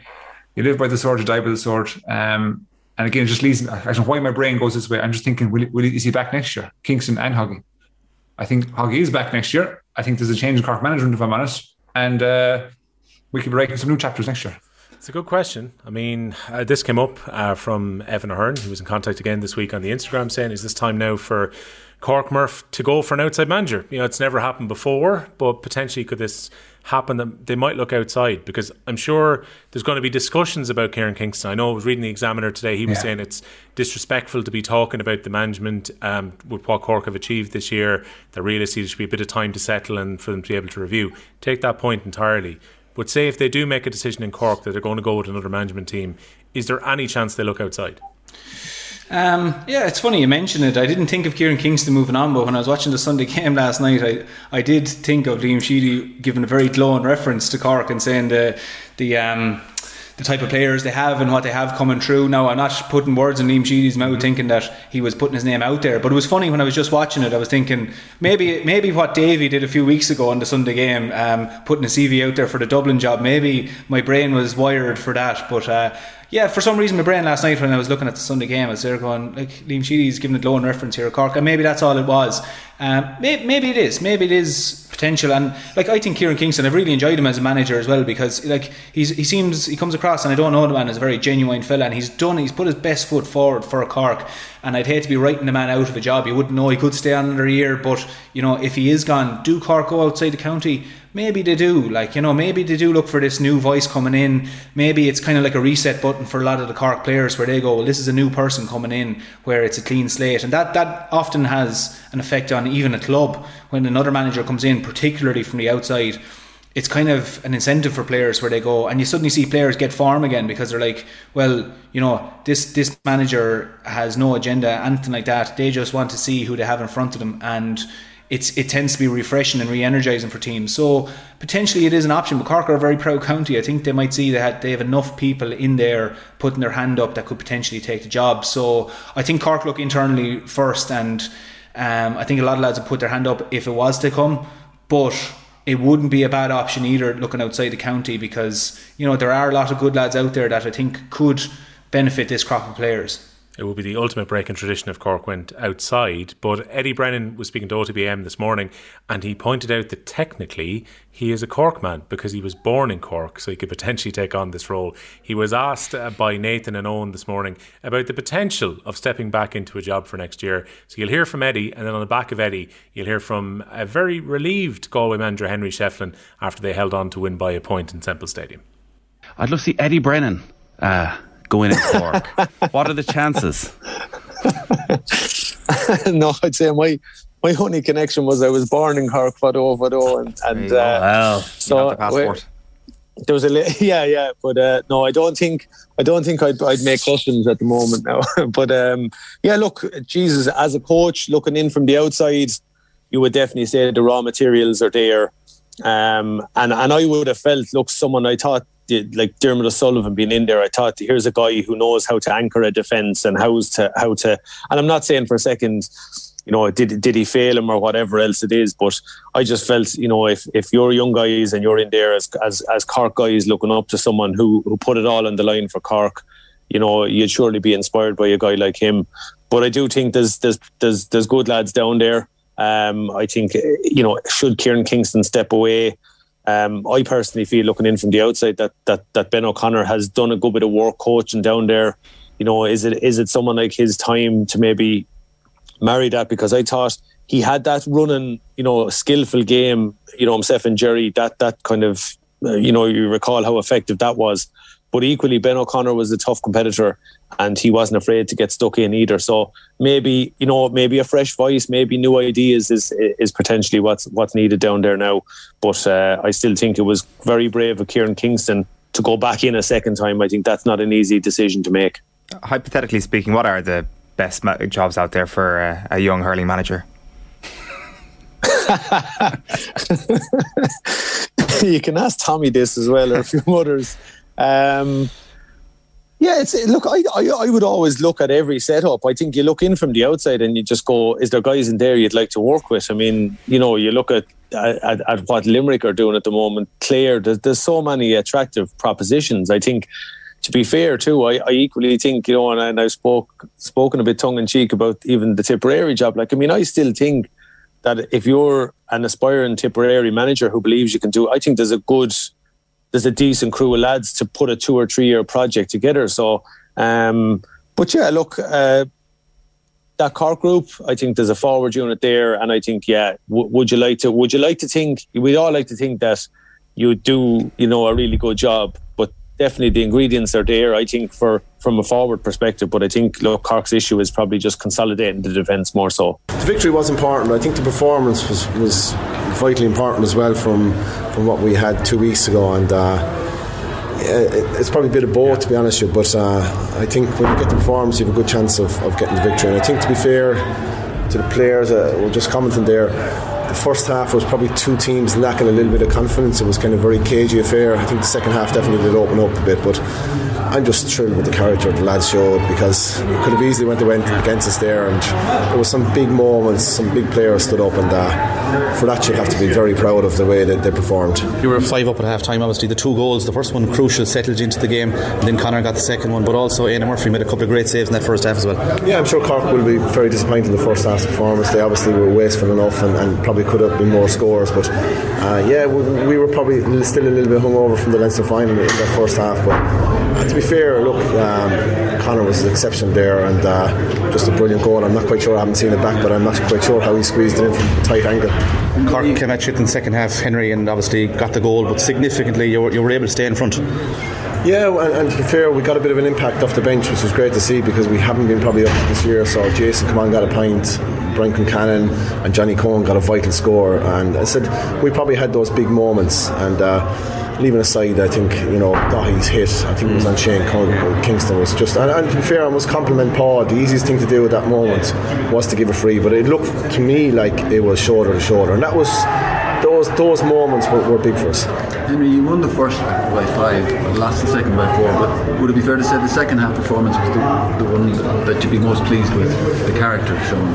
Yeah, no, probably, yeah, because it was a better half, to be fair, and Vincent, so I think that's what it is, because it could have easily went against us and stuff, and lads were we 3 or 4 players were cramping, and to be fair, you don't want to be cramping against Cork players because they're just so lively, but they just kept on dying in there, and everyone contributed, and that's what we wanted from the group. We wanted to see that, because I think that's in the players. They're, I must say, I've really enjoyed the time up there, and the way these players have responded has been just brilliant. That's why you hope then they go out and they give it everything they have, and I think any more than that you can't ask for, and I think they left everything behind them. Was there a feeling that they owed that to themselves to show that character? Yeah, I think they did, yeah, because I think I was obviously disappointed, that's fine, but I think they were bitterly disappointed because they felt they didn't leave it out there, and that's all you can ask for. So look, we're thrilled with today. Obviously we're very mindful of what's coming next, but I think you have to enjoy these moments. This is what we all do at first, that a tight, tense battle like that, and you come out the right side of it. It is a good feeling. Unfortunately, I was down in the Cork dressing room, and that is very difficult, and it's small margins. One of the great leaders. I would say it as well. I was delighted Hawkeye was obviously here today, because if it wasn't there, we were obviously in bother. one of the great leaders of Galway, obviously. David Burke got 2 points today, central to your performance. And again, for him personally, today was a historic day as well. Galway's record championship appearance player now. Yeah, well, look, sure, you know it better than me. He's been a fabulous leader for both his club, first and foremost, I think, and for his county. And, he's got himself in great condition. He looks after himself very well. But it's the way he goes about it. I think it's his love for the game and the way he thinks about the game, but the way he can just go out and perform. And 2 vital scores again. And even at the end, he came over to me and said, look, I can do another minute or 2, but I'm gone then. And I think it's easy just to say, I'll hang in there, I'll stay there. But no, that's a testament to the character of the player he is. So just brilliant to be involved in the group inside. So, they were the thoughts of Eddie Brennan about potentially taking the Cork job, brushing it away somewhat, but obviously making a bit of a joke about the fact that he can be considered a Cork man, given that he was born in Cork. And then you heard from Henry Shefflin, who said they're going to have to come up quite a few levels if Galway are going to challenge the All-Ireland finalists Limerick in the semi-finals. But Galway have already beaten Limerick this year. You have to go back to the National Hurling League early on, but they did register a win at the Gaelic grounds. And both those semi-finals come up in 2 weeks' time. We will preview both in a lot more detail next week. Now, Murph, this brings us to a bit of sad news too, because the Tyrone hurler Damien Casey passed away just the age of 29 at the weekend. Suspected that he died in a swimming pool accident in Spain where he was over for a wedding. This is a guy who done an awful lot for Tyrone. We played out a bit of an interview that he had on Off the Ball a few years ago when we were talking about the lower flights in the hurling, and at the time he'd been involved in the Nicky Rackard team with Tyrone, was also talking about their time in the Laurie Maher. 2 Nicky Rackards, a couple of Laurie Mahers along the way with Tyrone in recent years. They'd won 3 national leagues in Division 3B and 1 in 3A. Had been a stalwart really of Tyrone hurling throughout his career. 2 times getting on the champion 15 for the Rackard and Maher Cups. Had also played for Ireland in a number of Shinty internationals against Scotland. And it's amazing when his passing happened at the weekend, how many kind of hurling people from around the country that would have played against Tyrone or maybe were involved in some of the Shinty tours were all kind of telling stories about Damien, and how kind of the grief and shock about incidents like this can actually bring the hurling community together. Yeah, absolutely. And I never met Damien in my day, but I know a good few people from Owenrua, like they often would have come down to Kilkenny and did a few coaching sessions with him as well. And Damien was a fella that they talked about. When you were comparing notes about your clubs or about your counties, Damien was a name that would often have come up. And when you see, like you said, everything you named there, that's an absolutely glittering career to have. And he was real, I suppose, jewel in the crown in terms of Tyrone hurling. 100 games and scored in 100 games. That's incredible achievement out of him. But yeah, it's amazing when these things come around. Obviously we had a great weekend of hurling, but then suddenly when you hear the bad news of this, it's kind of brings it all back into significance really. But a real sad loss. We've seen many of the images over the last few days up in Tyrone as well, and it just obviously the club Owenrua are obviously, and Tyrone as a whole are mourning the loss of Damien. But look, just an incredible person. He seemed to be off the pitch from all the stories we're hearing. We know what he was like on the pitch. He was a savage leader for Tyrone, and obviously only scoring 14 points in Croke Park a few weeks ago. His skills were absolutely amazing. So look, it's a real big loss for the hurling community, and like you said, it kind of brings us back together when we hear stories like this, unfortunately. But look, he'll be remembered surely as one of the greats of Tyrone hurling.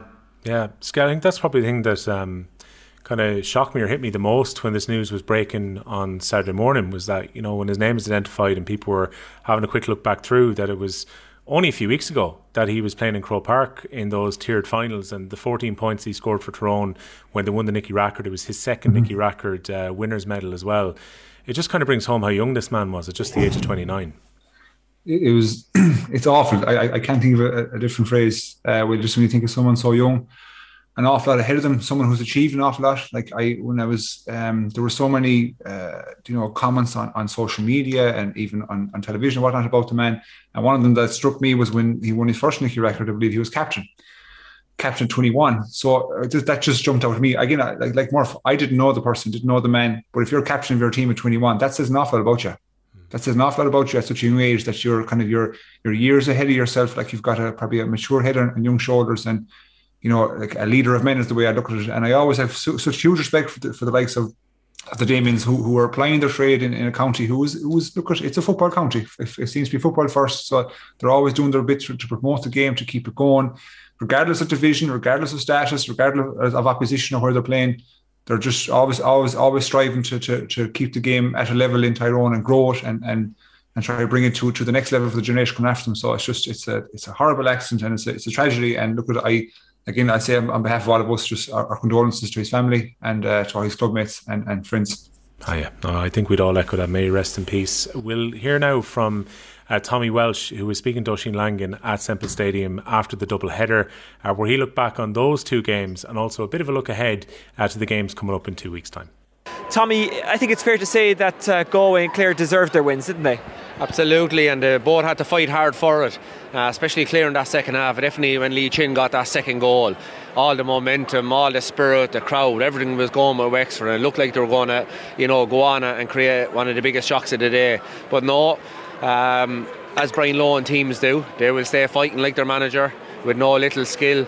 And Tony Kelly, I thought, and Shane O'Donnell are absolutely putting a huge last quarter and upset Aaron Shannon. I was wondering where this guy was all season because he was one of their main players, and he stepped up and scored 1-2, and the most important scores of that was the goal, because that swung the momentum towards Clare, and a massive win for Clare here today, and they're going to a semi-final now with Kilkenny with a 50-50 chance. Now Clare were getting on top anyway, but Dio O'Keefe was taken off for Wexford late on.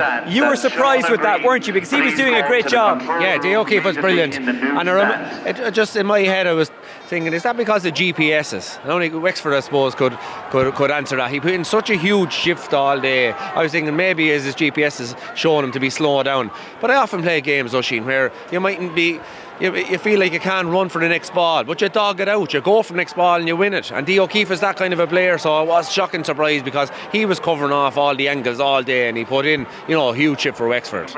In some ways we saw the best of Clare today, even though they didn't play as well maybe as they did against Limerick. But Tony Kelly pulled it out of the bag, got 3 from play towards the end of the match, 3 big points. Shane O'Donnell dropped back and did his usual thing this year of working hard and being a kind of a creator for maybe others. He got a couple of scores himself as well. Peter Duggan was a handful, and as you say, Aaron Shanahan came in and scored 1-2. Yeah, well, you always need a balance as well, and in that last quarter Peter Duggan brought down some amount of ball, high balls coming down, hard to win it against that Wexford defence who were on top all day, but he used to bring it down with the hurl and the boys that come in and hoover up the breaks. As you said, Tony Kelly scored 3 points in that last second half. He had 1 up to that, so he finished with 4, and the rumours were coming into the game Tony Kelly didn't train. He looked maybe, that he wasn't buzzing around, maybe he was injured as well. But there was also 2 huge incidents where he put in 2 huge hooks. One of them for 1, I'd say went down and maybe they got a point off it. But absolutely brilliant off the ball as well all day today. But Shane O'Donnell has been hurling out of his skin all year and he won a few great frees. They really should turn up the PA system, shouldn't they? It's not nearly loud enough. Esther, please get to the tunnel. Tommy, what about Clare? Can they get back to the level they were at the Munster final for the All-Ireland semi-finals? Because sometimes you just need to get a game played, you just need to get through it somehow, and that's what they've done today. They haven't been particularly good against Wexford, but they will have to step it back up for the All-Ireland semi-final, and they're well capable of doing it.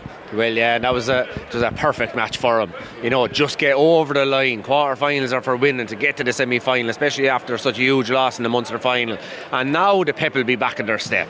For the last 2 weeks, 2 weeks, people have been clapping the back, telling them they're great lads, but they lost. They lost the Munster final, so the players wouldn't have enjoyed that. Towards now, when they get the clap in the back, they won, and they really dogged it out. And that's probably what will especially going against Kilkenny, who, I suppose the GAA in general would think if there's one team will dog out a win, it's Brian Cody's Kilkenny team, but he's coming up now against a Brian Lohan and a Clare team, so it'll be a huge physical battle, I'd say. But as I said, I have great faith in this Kilkenny team. I think they're fierce, the forwards again, forwards that can score and hurt you, and Clare have the same, and it'll be, I think, a huge 50-50 battle for this All-Ireland final place. You wouldn't have too many games played against Clare in Championship, would you? Well, go back to, say, my first All-Ireland on the panel was in 2002 against Clare. That was the great Clare team, probably coming near to the end, and they happened to win that. After that, then played them in a couple of semi-finals. 2006 semi-final, they put us we were under the cosh that day. They played really, really well, but we got over the line in 06 and went on. So after that, then I can't remember too many times.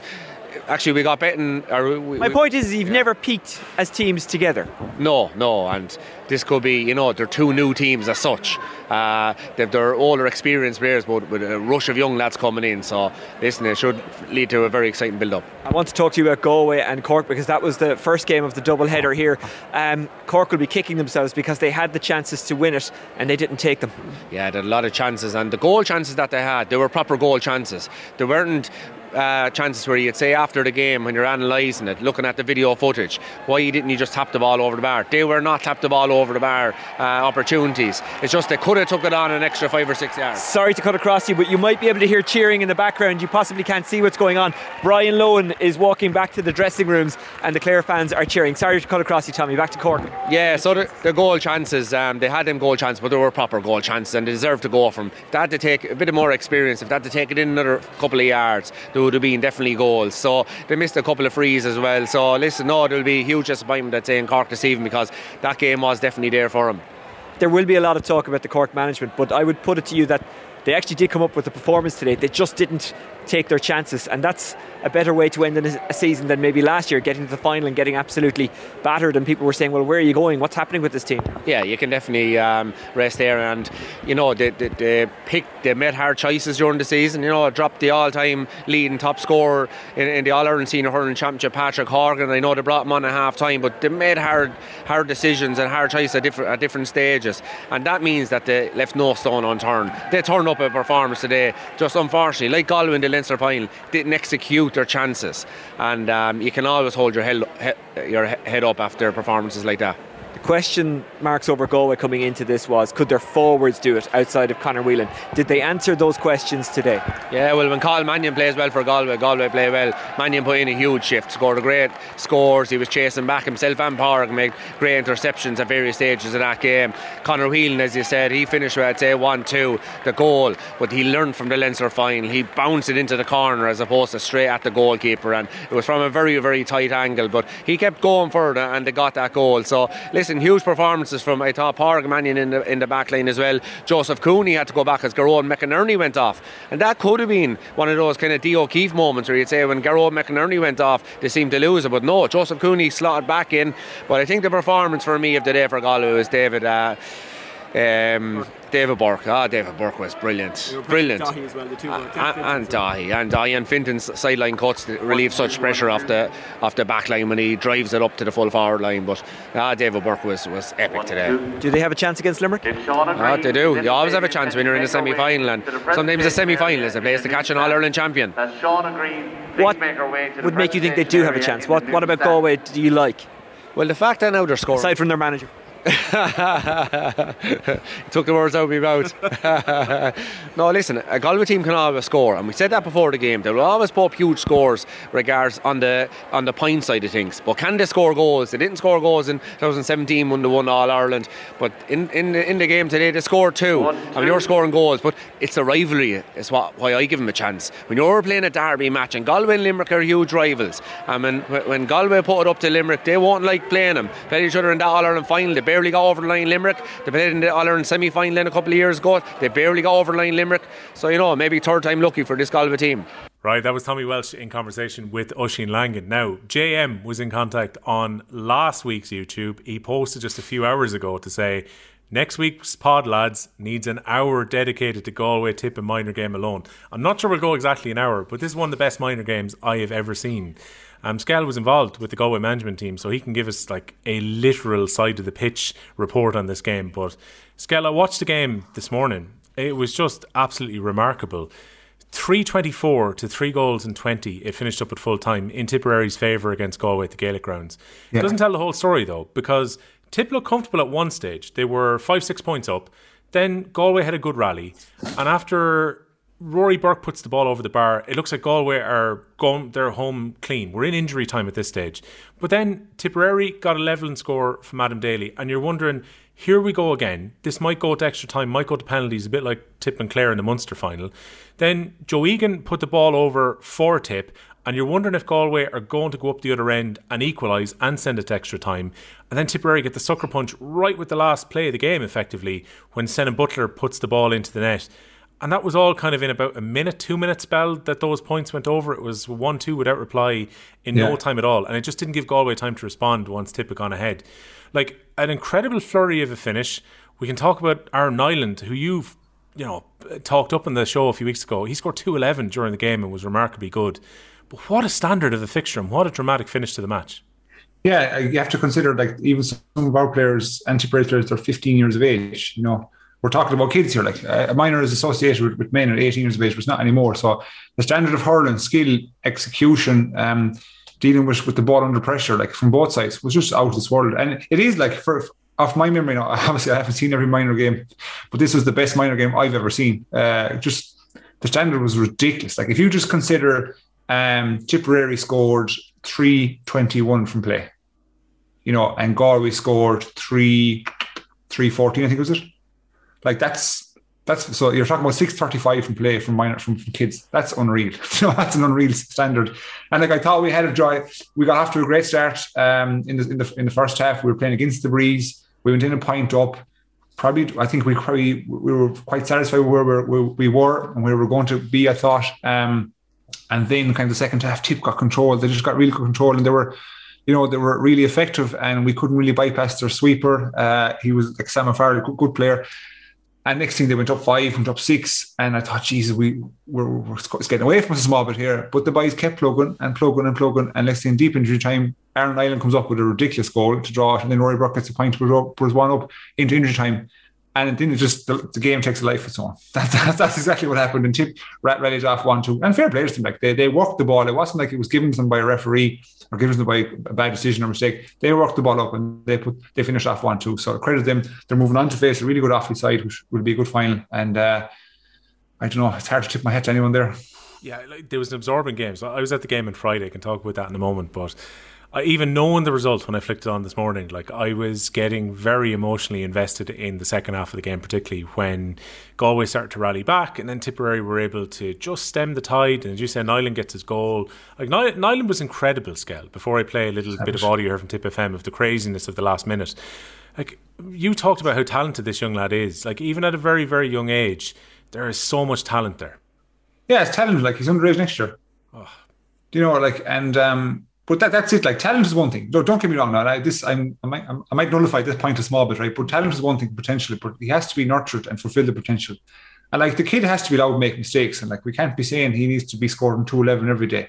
And this goes across any kid who has this kind of potential. Like, there can't be an expectancy for them to produce this. Like, they need to be allowed to, go up and down, ebb and flow, get themselves more physically prepared for 20s and for club hurling, etc. And just live it. You know what I mean? Like, we have a guy in our club now, let's say Liam Collins, who is the same. He was a minor a couple of years ago. Same thing as Aaron Nyland, shit hot. You know what I mean? Class as well. But just has to be forward the opportunity to, go up and down a bit, live a bit off the pitch. Don't let his life get consumed by hurling, and then try and bring him along with you and try to fulfill that potential. Don't try to burn him out too early. But like, he was class. That's the way it is. Like, he was class. But then, like, Tipperary had their own lads. You know what I mean? I know that the fixture will be dominated by Arden scoring 2-11, but what was your man's name? Tom Delaney was his full forward, 6 points for Tipperary. Deadly. Do you know what I mean? So like, Tip have their own guys that they have to nurture as well. And that's the key thing here. Is I'm looking at that team now from Galway's perspective, and I'm saying, how many of them guys now can we extract and realistically put them into a senior setup in 5 years? That's the target. It's not how many minors can we win in 5 years. How many of that team can we get out of that and put into our senior, starting 15 in 5 years' time? That's the key thing. That is the huge thing. And Tip I believe they got like 5, 6, 7 games over the course of the championship. We got 3. So like, again, it's all about development. And like, who will be further on? Obviously Tipperary in terms of development. But it's good for our guys. Like, they learn the hard way. Tough times breed tough people. So that's what we're hoping they move on and get to the next step. Yeah, it's an unusual setup where I think Offaly and Tip have both had 6 games. I think Leo O'Connor was saying, like, when you take challenge games into account as well, they've all had about 10 generally during the year, because they've played other counties. While because Galway come into the championship so late, it's difficult because you're trying to get challenge games against teams that you're potentially going to play later in the year, and then at the same time you don't actually have the heat of championship until the round robin comes around.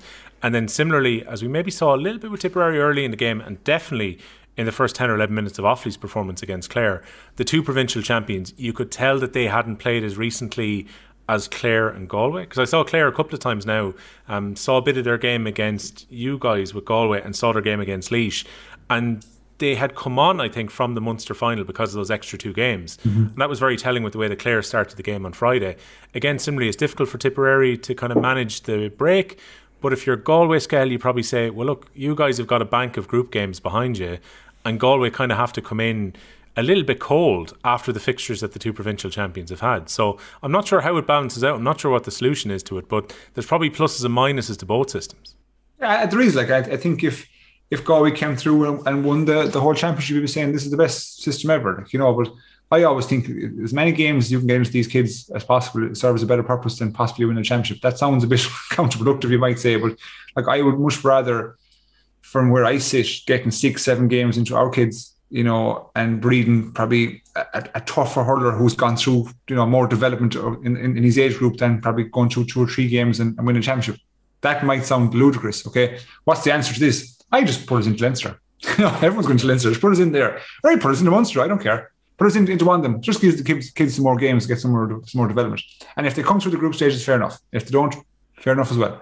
But it's just, I look at, and in fairness, I have to say, in my time at minor, like, we were straight into an Ireland quarter final, and if you're a bet, you're a bet. You're gone. And the same with them 31s. So what the system they have is a better version of what went before it. So I can't complain too much, to be honest. So I want to give credit as well to @GA_stats, who have answered a question that I was asked earlier today, and I didn't have the team sheets for Tipperary, but I did have the Offaly team sheet from the 2019 Foresthill Cup final, which was the under-14, effectively the chief development final which takes place, and Offaly played against Tipperary in that decider. Tipperary won the game on the day, and now it's a repeat of the All-Ireland final 3 years on at under 17 level, and like, remarkable retention rate from Offaly in the period since. So of the starters on Friday night against Clare, 14 of the 15 had played in the Foresthill Cup final against Tipperary. So it's nearly a 100% retention rate from that team, and a host of other players are on the panel. Now, between @GA_stats, who got me the panel lists for both the B panel from Tipperary that got to the final against Waterford and the A finalists against Offaly, they had 12 players across those panels that played against Galway yesterday afternoon, and Shane Brophy from the Nina Guardian also pointing out that they had 12 across the panel for yesterday. So it's kind of both counties, Murph, bringing players through. And if you're going to say the most important thing about minor level, and we love the exciting games, and you know, silverware is important for young lads coming up along, it's actually developing players in the way that Tipperary and Offaly have over the last 3 years. That's very good to keep those guys around 3 years on to play in a final again.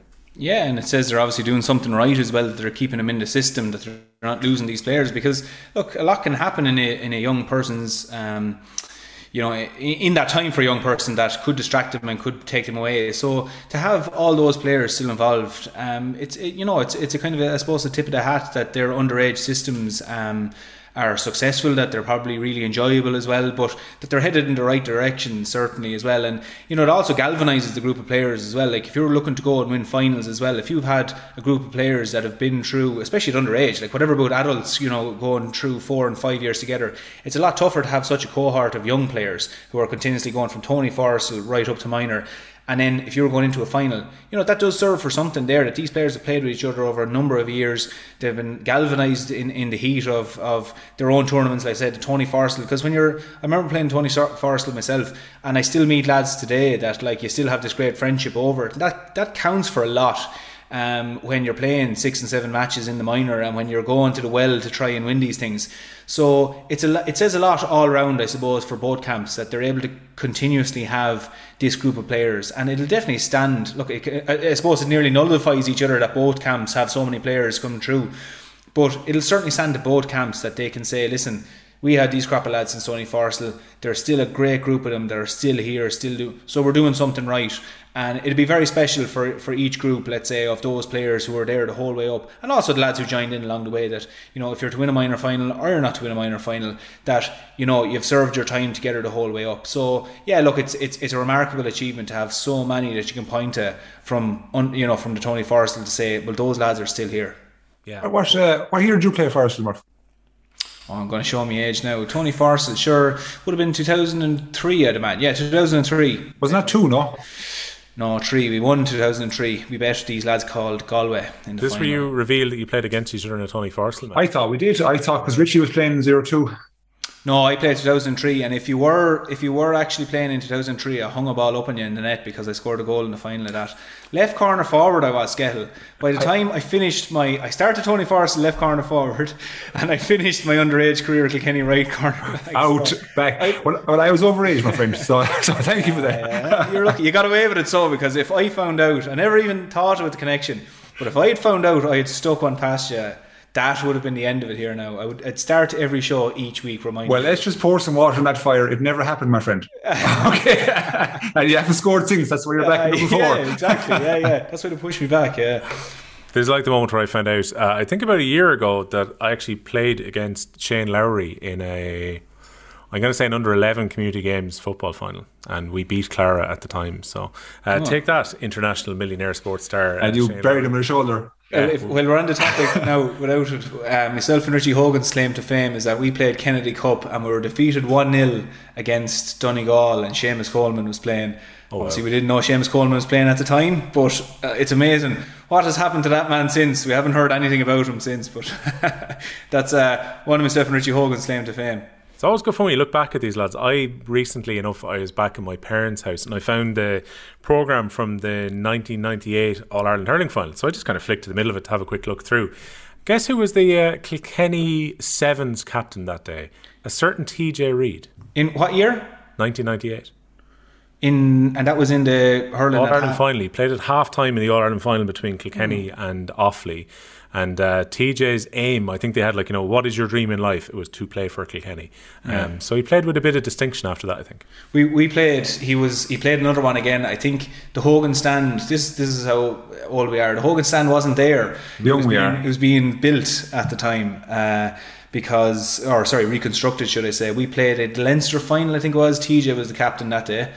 He said he'd only play if he was captain. I think that was the terms he was playing on, even though he was only 12. Oh, Jesus. But it was Leinster final, I think it was, yeah. And TJ was playing that way, and like Martin Welch, Tommy's brother, was playing that day as well. We had a good crew of lads as well, I played with TJ back then, so I didn't know he had a second stint. He had an illustrious career in the coming of months school half-time games. There you go, yeah. So he played on, it was the Sevens team against each other. So there was an Offaly Sevens team and a Kilkenny Sevens team. It was a mix of girls and boys, because the Offaly captain was Joachim Kelly's daughter Aoife, who went on to win a couple of Camogie All-Irelands with Offaly, and obviously TJ went on to have a generational career with the Kilkenny Hurlers afterwards. So the two captains in that 98 went on to do reasonably well in their careers afterwards. So always good fun to have a look back at them. I wasn't expecting to see a very young TJ Reid, who was only in his early stages of primary school, popping up as the captain of the Kilkenny team.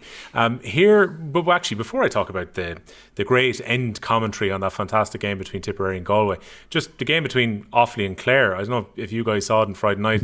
The thing that surprised me most from watching on was flares over to the right hand side started going off at one point, I think after the Adam Screeney goal. I didn't realise flares were being sold in Offaly outside of Halloween, but somehow the young lads who were sitting up there managed to get them. Again, like a bumper Offaly crowd went, and not maybe quite as many as the Leinster final, but still a big crowd all over in the old stand side in Semple Stadium. Everyone was in on one side to make it look good for the TV. But the match itself, it's kind of funny. Clare got off to a really good start. They were 4 points to 1 up after 11 minutes, and Offaly didn't fire, and it looked like maybe they were a little bit maybe lethargic, a little bit leggy, maybe after training they had done, not having had a competitive game in 4 weeks. And then they kind of shot to life. Adam Screeney's goal was terrific. I think that was in the 17th minute. What a finish. Some finish, yeah. Yeah, it's funny. He's a small lad, but he's really, really technical. And I saw a few people saying he's almost like Johnny Flaherty reborn, one of the great 1980 Offaly forwards, where he's small lad, but he's got great movement and he's got fantastic wrists with the way he finishes. And the way he went in for that goal, it was just in front of us, he gave the goalkeeper the eyes, and then it was just a clever little bat back across goal then when he got that inch of space. And the second goal that Offaly scored just after half time was really good. It reminded me of I'm going to say Limerick here, because it was almost like a Nicky Quaid puck out that would land to Hegarty. Hegarty would catch the ball and then straight away his thought would be to go towards goal. Young Conor Doyle did exactly the same. caught the ball about 45 metres out from goal, and then a really clever finish across goal, which is a stunning finish. And then the other high point, I think, for Offaly during the game was that when Clare got back into it, and Clare were incredibly game throughout the match. Again, I feel they really did come on, even from their Munster final performance, was that Dan Ravenhill, the Offaly captain, put in a huge display. 6 points, is long-range free taken, a couple of the points that he put over from long range when Offaly needed them. That's the type of leadership that you need from players sometimes. And in the case of Dan and Adam, their older brothers are already on the Offaly senior team. So there's good stock with the lads there. And there's young Niall Furlong, who comes from the Furlong family in Tullamore, who are steeped in history with football. Killian Martin, who'd be Kevin Martin's son, again playing in midfield with his mullet flowing out through the back of his helmet. An all-action kind of performance from him. It's going to be a great final. I've been not yearing this at all. I've been really impressed by Tipperary with the way they played in particularly the Munster final, and that game against Galway yesterday was superb performance. But I think Offaly will give them plenty of it when it comes round to the All-Ireland final. That's been set for 1:30, Nolan Park, on the 3rd of July, which is the last day of the golf, which is also at Mount Juliet. So probably for the aforementioned Shane Lowry, it's going to be a difficult decision potentially if he's going well in Mount Juliet and if his beloved county are playing up the road in Nolan Park at 1:30. But here's a little taster of the excitement that we had in the minor semi-final between Tipperary and Galway. This is Paul Carroll and Ken Hogan on Tip FM on Sunday afternoon. Tiperary's full forward line. Galway now coming out with this ball from the half-back line. On their own 45, Galway sprinting out with this ball. They go long. Nyland.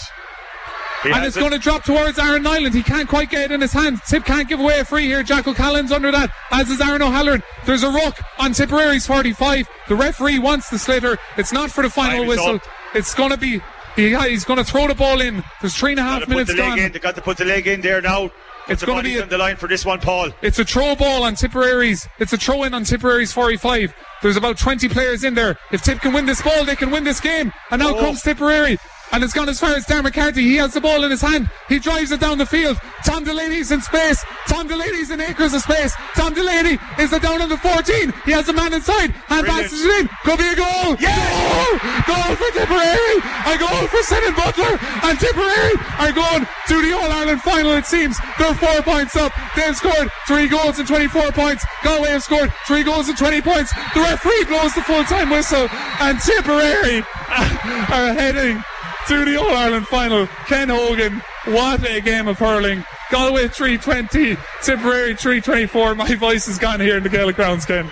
So that was the commentary from the end of the Tipperary against Galway game. So looking forward to the 3rd of July, to that All-Ireland minor final at Nolan Park between Tipperary and Offaly. It's Offaly's first appearance in the final since 1989. Their captain that time against Clare was certain Brian Whelan, who went on to have a pretty decent career afterwards as well. Now, Laois are looking for a new manager. They want to try and get one in place ahead of their local championships getting underway in a few weeks' time. It's after Cheddar Plunkett stepped down after a 2-year second spell in charge. He put out, Murph, a very long statement on Saturday morning about the reason that he was stepping down, and spoke quite a bit about the injuries they had this year. Their captain, joint captain, both unavailable. They're missing 2 previous captains. Like, when you're missing key players like Aaron Dunphy and like Roddy King and Picky Maher along the way, it was very, very difficult. He said for the Kilkenny game they'd 7 players missing. I think they were missing 6 still for the Westmeath game in the last round. That definitely caught up with them a little bit this year. And look, I think probably Laois didn't get quite to the heights of Cheddar's first spell, where they had a big win against Offaly and they ran a few of the established teams incredibly close. But I think back to last year, where Laois played very well against Waterford. And, you know, Cheddar Plunkett is a man kind of steeped in Laois hurling history. Bit disappointing to see it end this way for him. Yeah, it's a tough one for him. And, like what you said there, like obviously the injuries they were just plagued by injuries, and consistently week on week here where we're just talking about what players were nearly missing. It just seemed to be the team, unfortunately, for Laois. And it is difficult because, you know, for so long, like often we have managers who are just associated with the county, and Cheddar is that man with Laois, you know, and great servant as well to Laois, and for all the years put in. And like, you know, he did a spell here with James Stevens in Kilkenny, and he got, you know, he was a hair's breadth away from a county final as well. So, you know, he's a man who absolutely loves it, you know, absolute savage time he puts into it as well. So of course it is disappointing. And look, like you said, the hand he was dealt was so tough this year, missing so many players at really important times. It was always going to be like, even if Laois had their full panel, you know, there was big scalps that they had to take to, you know, to stay going. So it was tough for him with the hand he was dealt. Probably if this was going to be his last year to start the year, it wasn't the ideal way for it to go out. You'd like to have all your players for selection, and whatever way you go out after that, grand, he can finish up and say, well, look, I suppose I had a fair crack at it. But it's disappointing for Cheddar to see him that he's stepping aside now, and, you know, I suppose didn't get what a lot of people would see, a fair crack at it with having all your players at your disposal. But look, you have to give him great credit. He's been a great servant to Laois over the years and put many hours, many more than we'll ever know, into being Laois manager. So it's look, fair play to him, and he should enjoy a bit of downtime now as well. Or whether he will, I don't know. I probably see the likes of Manny he'll probably go into another job. But look, fair play to him. Yeah. Skehill, delighted to find out that you've finally joined YouTube. James S. leaving a comment last week. Will is the best MC facilitator debate I've ever seen in sports media. Credit where it's due. I can't believe you couldn't have just said this on the show, Skehill, but thanks a lot for putting it on YouTube. Well, I hate to burst your bubble, my friend.